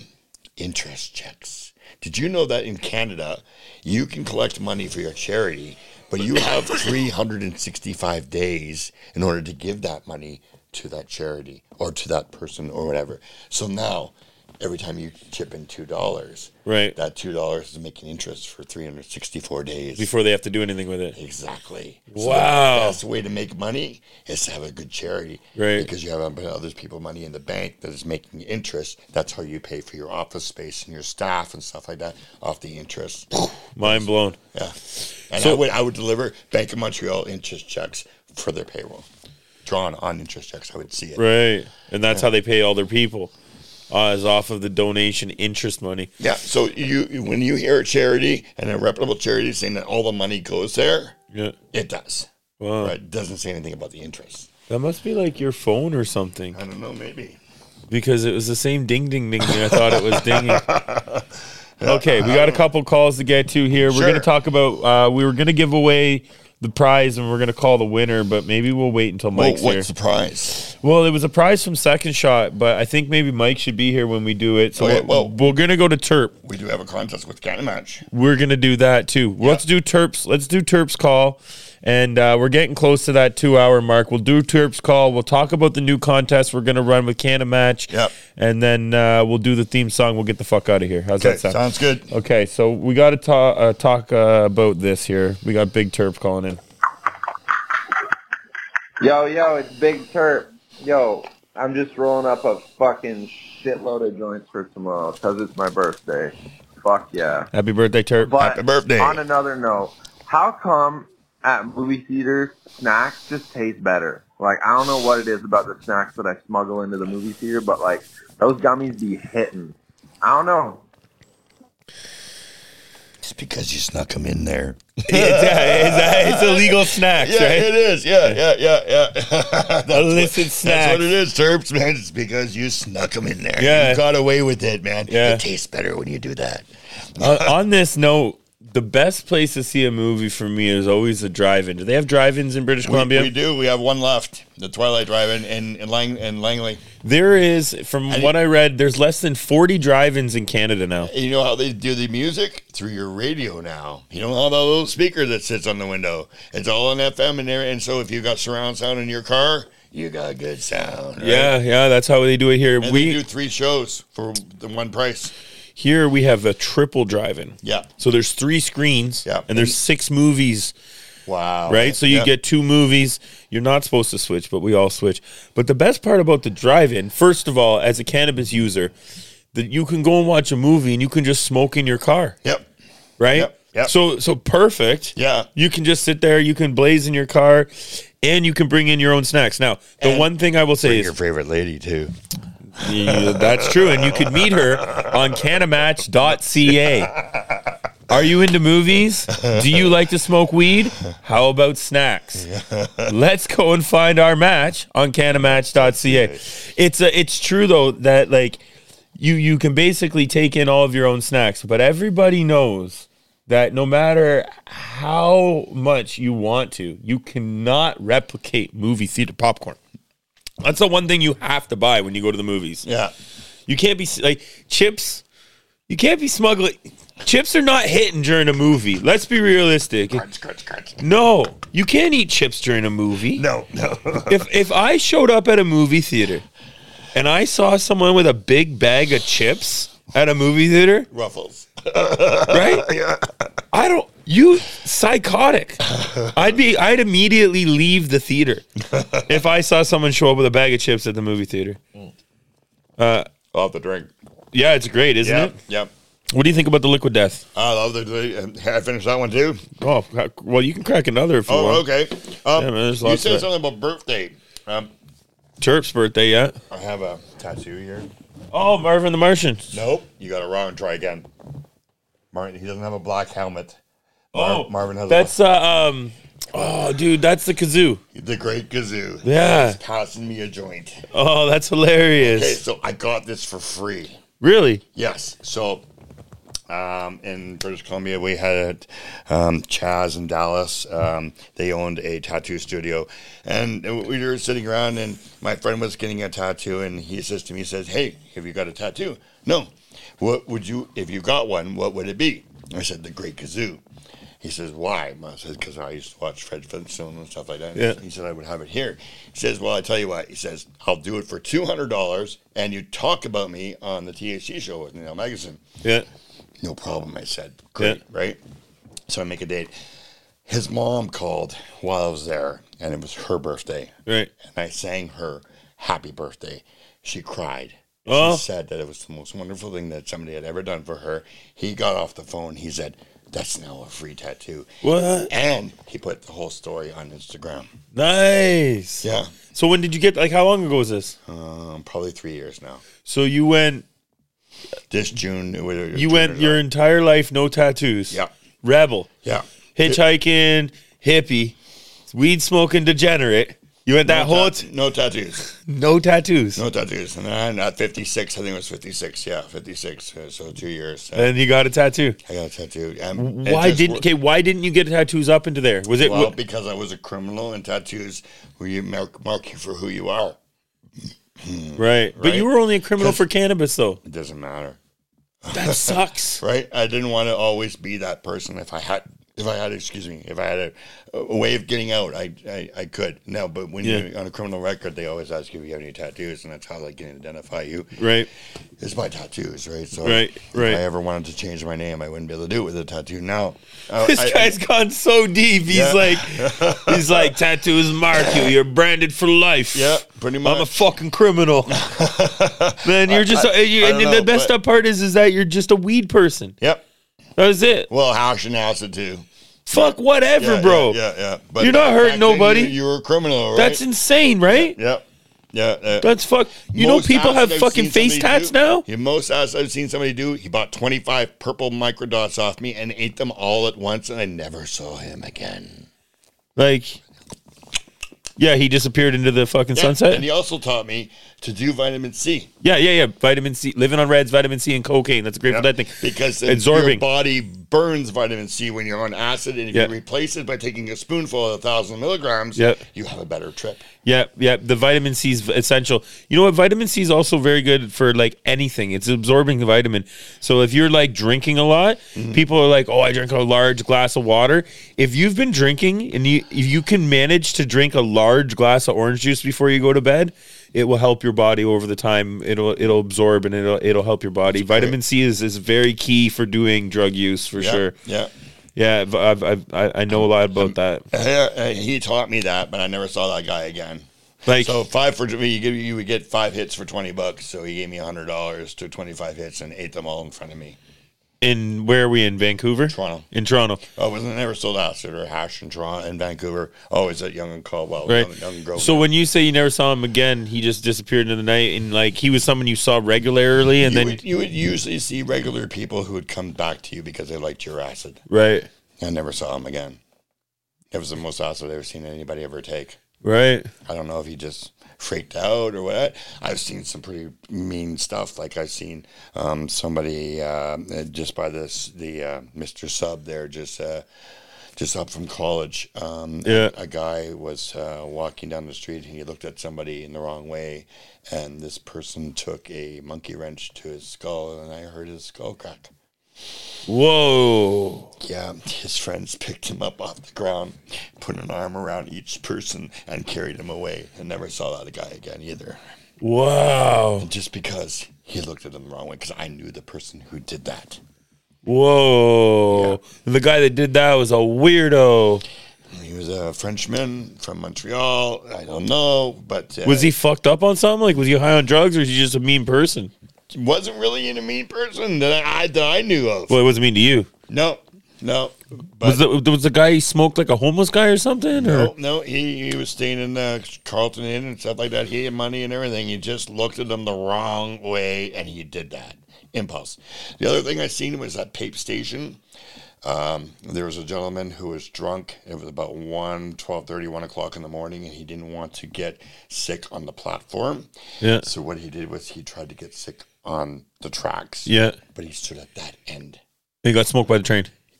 Decapitated. Saw red blood all over Pape Station, which is green. How old were you when you saw that shit? I was in my 20s. Bro, that shit. Seeing the guy get decapitated right there. This old lady down on the platform just went like... No shit, bro. I would have probably puked. I was in shock. I bet. That train didn't get back until 2 o'clock in the morning after we did that. Bro, that's fucking shit that you never forget, bro. That's fucking so traumatizing. I've talked to subway drivers. The hardest part about something like that, or a jumper, driver blames himself. No, is having to back over him to get the body.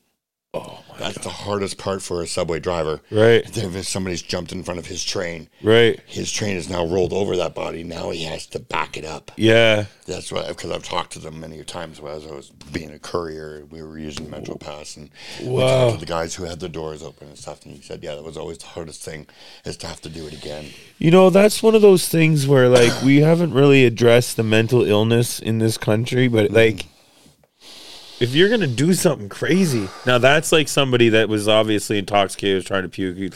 They didn't intentionally kill themselves. But, no. You know, there's people that, like, step in front of a person, yeah, and then he dies. Yeah. Like, there's people that, you know, step in front of transports or jump off of bridges into cars or jump in front of trains and stuff. And, like, you are seriously fucking somebody's life up. Yep. When you do that, like, no matter the regard you have for your own life, subjectively, whatever, you know what I mean? It's seriously putting a mental burden on a lot of people. But when you're in that person who's jumping in that mental space, that's not what you care. Yeah. And I've been there. Yeah, I've been there. I've been there too. I tried to do it when I was very young and promised never to do it again. My family doctor gave me shit, and he's still my family doctor to this day. He sounds like a good guy. He stood at the end of my bed, and he was fresh from South Africa and into Canada. And he stood at my. He told me, "What the fuck do you think you're trying to do? You're only this age old." And because he cared, he is still my doctor today. The funny part about that is that doctors are so hard to come by that care. Yeah. And when my doctor cut me off as a patient when we found out there was something wrong with me, it was the doctor that birthed me. Yeah. That took me back as a patient. Wow. Yeah. And you get those good doctors, you know. Yeah, he actually was like the good psychiatrist. I've had the good family doctor, right? So, and that's so important because that's really hard. And it's actually that doctor that first see, because I never got my medical marijuana card when it was easy and people were like, oh yeah, you can just get it, man. You can just get it. I waited until I had my diagnosis, which took a long time. I waited, and then I justified my cannabis use to all the doctors in my life. And it was that original doctor that birthed me, who had never signed a weed script in his life, was very against it. Yeah. So is mine. But saw the flip side of the medications that I should be on for the pain that I'm in, and was the one that was like, hey man, do your thing. I personally changed this South African doctor's opinion on cannabis. He now asks me when I do videos to say, make sure that you eat well when you're doing cannabis and stuff like that. He's totally on board because he's seen how much it's helped me. Yeah. Right? He was like fresh from South Africa to do drugs were drugs. He's not signing this paper, but eventually he sent me to somebody who did, who is my pain specialist now. Right. But he had finally seen the good. And now his whole office prescribes cannabis. Right. Right. Oh. Dad, where are you? It's right there. It's on the counter. What? Right there in front of you. Oh, that is my son. But we can't talk to him while we're live. That's amazing. And you know what? I think that the good thing about it is that now that the gift and the curse of cannabis, Glenn, is that 20 years ago, there wasn't the research money involved, so we couldn't we knew what we knew, but there wasn't research money involved. Yeah. The curse of this is that by bringing money into the atmosphere of cannabis in the way that they have, it's kind of the scene is corporate now, and there's bad parts to that, but the good is the research that's happening, the money that's being poured in, the education that's being put into cannabis now, whereas before, you know, you're talking about you're a criminal. Yeah. You weren't a criminal, dude. You were just, you know, like. I was just trying to help people out. Yes. Exactly. Yeah. You know what I mean? Even if you were only trying to help yourself out. Yeah. And now with the flip on it, you know, unfortunately, because there's profit to be made, that allows people to put more money into the research, into making a better quality product. Hopefully, legal weed, get your shit together. maybe it's not right now, maybe it's not this year, maybe it's not next year, but in 5 years, in 10 years down the road, with the money and the research and the infrastructure and all of these things, and the high dose edibles you're talking about, the fact that you can prove it now, and you have the ability to do that research and to document it, and all of the technology we have to make those assertions is only going to make things better in the future. I'm going to disagree with you, because you can't beat pharmaceutical companies. If there's no money in it for them, they're gonna squash us. Well, that's what we're running up to against right now. 100%. Right? But Because at the end of the day, there's no money in it for them. Even CBD is going down the drain right now in price, because you can just grow CBD for yourself and make it and be healthy. Yeah, but Right. at the same time is that there's a percentage of the market that will never grow their own weed. Yes. There's a percentage of the market, and without the ability of those big companies to do the other end of the spectrum, because us as we weren't scientists. No. You knew the benefits, but we're not scientists, and we can't afford scientists. No. And they can. Now, is their product shit? Yeah, their product shit. But there is a portion of the population that are going to be able to be helped by, if they can get their shit together with the product and such. But it's still the fact that it's legal, and the fact that there's a marketplace allows this type of thing to exist. Because you're right in the sense that, like, with any addiction, it's a mental behavior. It's a behavioral thing. And sometimes by addressing the root of why that behavior occurs, along with behavioral replacement, which is why substitution is in the name. Yeah. It's not removal.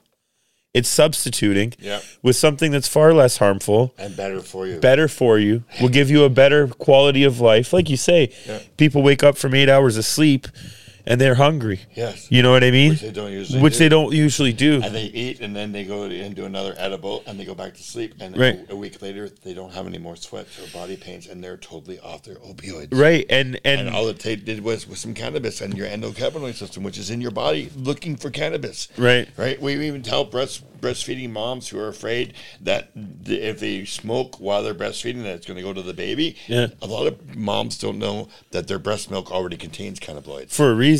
Yes. Yes, because it helps. Because you have a thing in your body called the endocannabinoid system, Right. who is in charge of pain and your immunity. Right. Right? Your immune system, not your immunity, but your immune system. Right. Right. So, yeah, and that's what it does. It helps you get off the body sweats and the pains. That's got to be why, because my conditions are all autoimmune issues, and that's I think that why Michelle has that.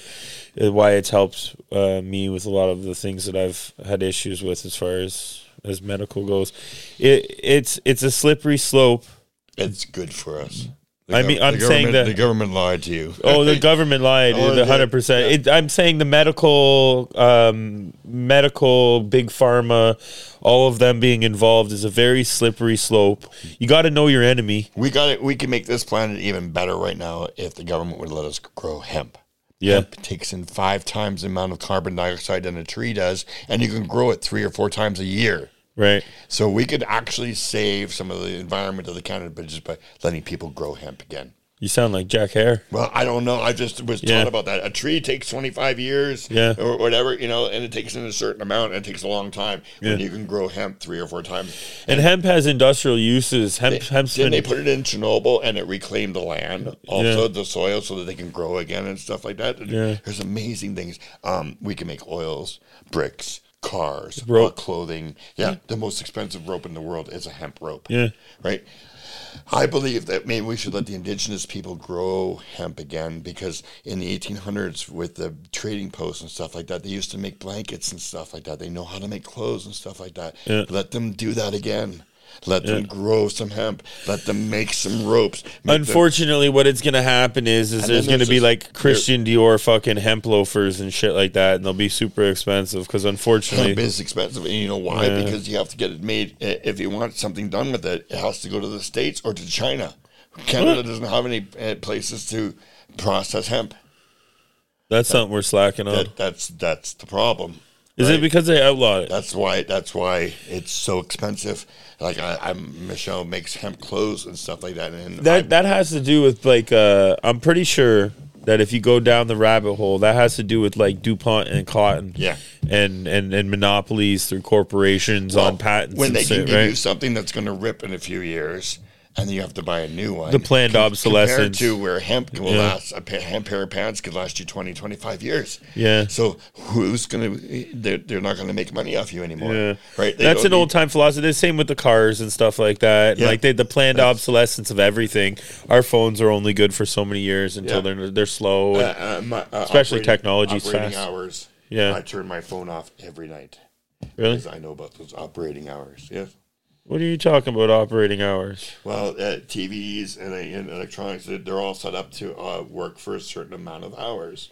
So if you leave your TV on all night while you're sleeping, you're kind of wasting those Oh, hours. okay. I see what you're saying. Right? Those microchips and stuff are only good for a certain amount of times and stuff like that. Don't last forever, right? Yeah, monitors and everything. I got you. Like Samsung is one of the best people to buy a TV from because Samsung makes every part in the same factory, whereas Toshiba and the other places outsource parts. They bring them in and then they put it together and call it their TV. So Joe can't talk to Bob about the piece that he's making, and that's why they have problems sometimes. But if you buy a Samsung TV, everything was made. I feel like Sony's like that. Sony's one of those. Right. The guy in the next cubicle was making the other part of that TV, so you could talk to him and it would be compatible. We might have to give you a snack pack name soon. You're starting to border on cocaine Brian stuff right now, Glenn. I buy Samsung. I've got a Samsung phone. You're starting to get Samsung there. TV, right? Hi, Samsung. All right, man. Well, we did this anyway. Mike Rita, I'm sorry you couldn't make it. Hopefully your smile's beautiful. We still love you. Sending positive energy and thoughts, my friend. Yes. Guys, as we've said many times, I'm here with Glenn Wells, founder of CannaMatch, cannamatch.ca. Oh, we're going to be, contest. yeah, we're going to talk about that. Yeah. And we'll take your picture. All right. So what we're going to do with cannamatch.ca, you want them to upload a video? Yep. All right. I'll just tell you right here. So so you can go to Instagram CannaMatch or you can go to the Facebook CannaMatch page. Okay. Right. So we will give anyone who submits a video about why they love CannaMatch. Okay. Or even when we will even expand it to how CannaMatch can help them. Okay. All right. So let's say once a week we will give away 5,000 free credits. How's this? Wait, maybe we should get into this before. How the fuck does this work? You got. Is CannaMatch a casino? No, it's credits are to send messages. So when you sign up for free at CannaMatch, you get 50 credits for free. So it costs you 5 credits. This is sounding like a Ukrainian wife website, Glenn. What the? So you get 10 messages for free, and then beyond that, you buy 100 credits for $2.99. We know it's we like as low as you can. There's no other dating sites or meeting sites out there that have credits that low, right? So we know that you have to buy a bag of weed for that person that you might be dating. Or meeting. So it's like the 1-900 numbers. You're charging them $2.99 for credits. Yeah, in a sense, that it costs to talk to people. Yes. Wow. Yes, that's how CannaMatch will make money. Yeah, no, I get that. I thought it was like a monthly subscription or something. You can, yes. You can buy the credits, which give you the monthly experience. There's a certain amount of credits that you buy, and that will give you superpowers. What? Yes, superpowers. This shit's like Red Bull gives you wings? Superpowers put okay. your picture up in the top row so that when everybody is looking on the site, they see your picture. So you're like, okay, wait, okay. And then you get it. Holy man. Under your superpowers, you get to message people as much as you want for that 30 days, too. So wait, you're like Rogers, and you've got tiers. What's the unlimited data, unlimited messaging? Well, that's what you're going to get from me with those videos and stuff. So after the 11 more episodes, we will pick a winning video, and we will give them a lifetime membership. I'll give them 25 years of paid days. They will never have to buy another credit again. And we will give it, like, you can do days and credits. So I will times 12 times 25 years. And Is it like Tim Hortons where you can send credits to a friend? Like you can buy other people coffee? you can probably buy other people credits. I don't know. I've never heard of that. But we did do this thing where we were giving ladies free credits, and some men were pretending to be ladies so they could get the free credits. And I got a bunch of complaints that, hey, I'm just trying to meet this girl, and it turned out to be a guy, right? And Whoa, that's a real 2023 problem, though, man. Because that they were a female because they wanted the credit, so I had to go through the whole site, site, and make sure that every female had a female picture, not saying female with a male picture. Oh my God! So I had to stop that. What about like non-binary and all those, or like LGBTQ? It's all friendly, obviously. We're that's all in there now, right? Okay. But this was just because I was giving free credits to ladies, like a nightclub, ladies in for free, sort of thing, and people were pretending online to be. It would say that they were a female, but they had a guy's picture. I had an Uber driver once, right, that said he was on a bicycle, but it was just because he didn't have insurance for his car, and he was driving Uber Eats in a car. But if you used a bicycle, and you said you were a bicycle driver, then you could just get Uber Eats, and you could be a delivery person without any credentials. Wow. Eh? Yeah, it's kind of similar to your thing, where they were saying they were a female for free credits, but they're really a guy. Enter a video, win some free credits. This is how this is going to work. You gotta take a video telling us why you love CannaMatch, or how CannaMatch can help you, or how it's helped you. Either one, right? Shout out CannaMatch. Upload your video. It's like-minded people meeting like-minded people. Bring a bag, not a bottle. That's it. Yeah. Or we CannaMatch you. Mike's gonna have to do that one. I know. Yeah. All right, we're gonna work on this contest, guys. We'll release full details of everything. We'll tag all of the pages. We'll figure all of this stuff out. But the moral of the story is, before we go, the Coles Notes version for all the delinquents like me, we're gonna give away a lifetime subscription to CannaMatch by the end of this sponsorship. We're really happy to have Glenn Wells on board here supporting the Snacks of Life. To be part of the show. Well, thank you so much. I'll say this. We're really happy that you're part of the show as well. Wherever Mike Rita is. And we're going to get this one out. You know the song now, right? You're familiar with the song? We are it. Okay, here we go. Okay. You take the good, you take the bad, you take them both, and there you have the Snacks of Life. The Snacks of Life. There's a time you got to go and show you grow, and now you know about the Snacks of Life. The Snacks of Life.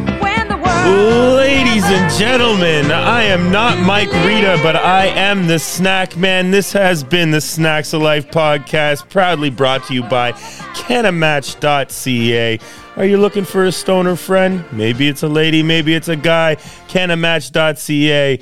It'll put a twinkle in your eye. That's been the Snacks of Life podcast. We'll see you next Friday.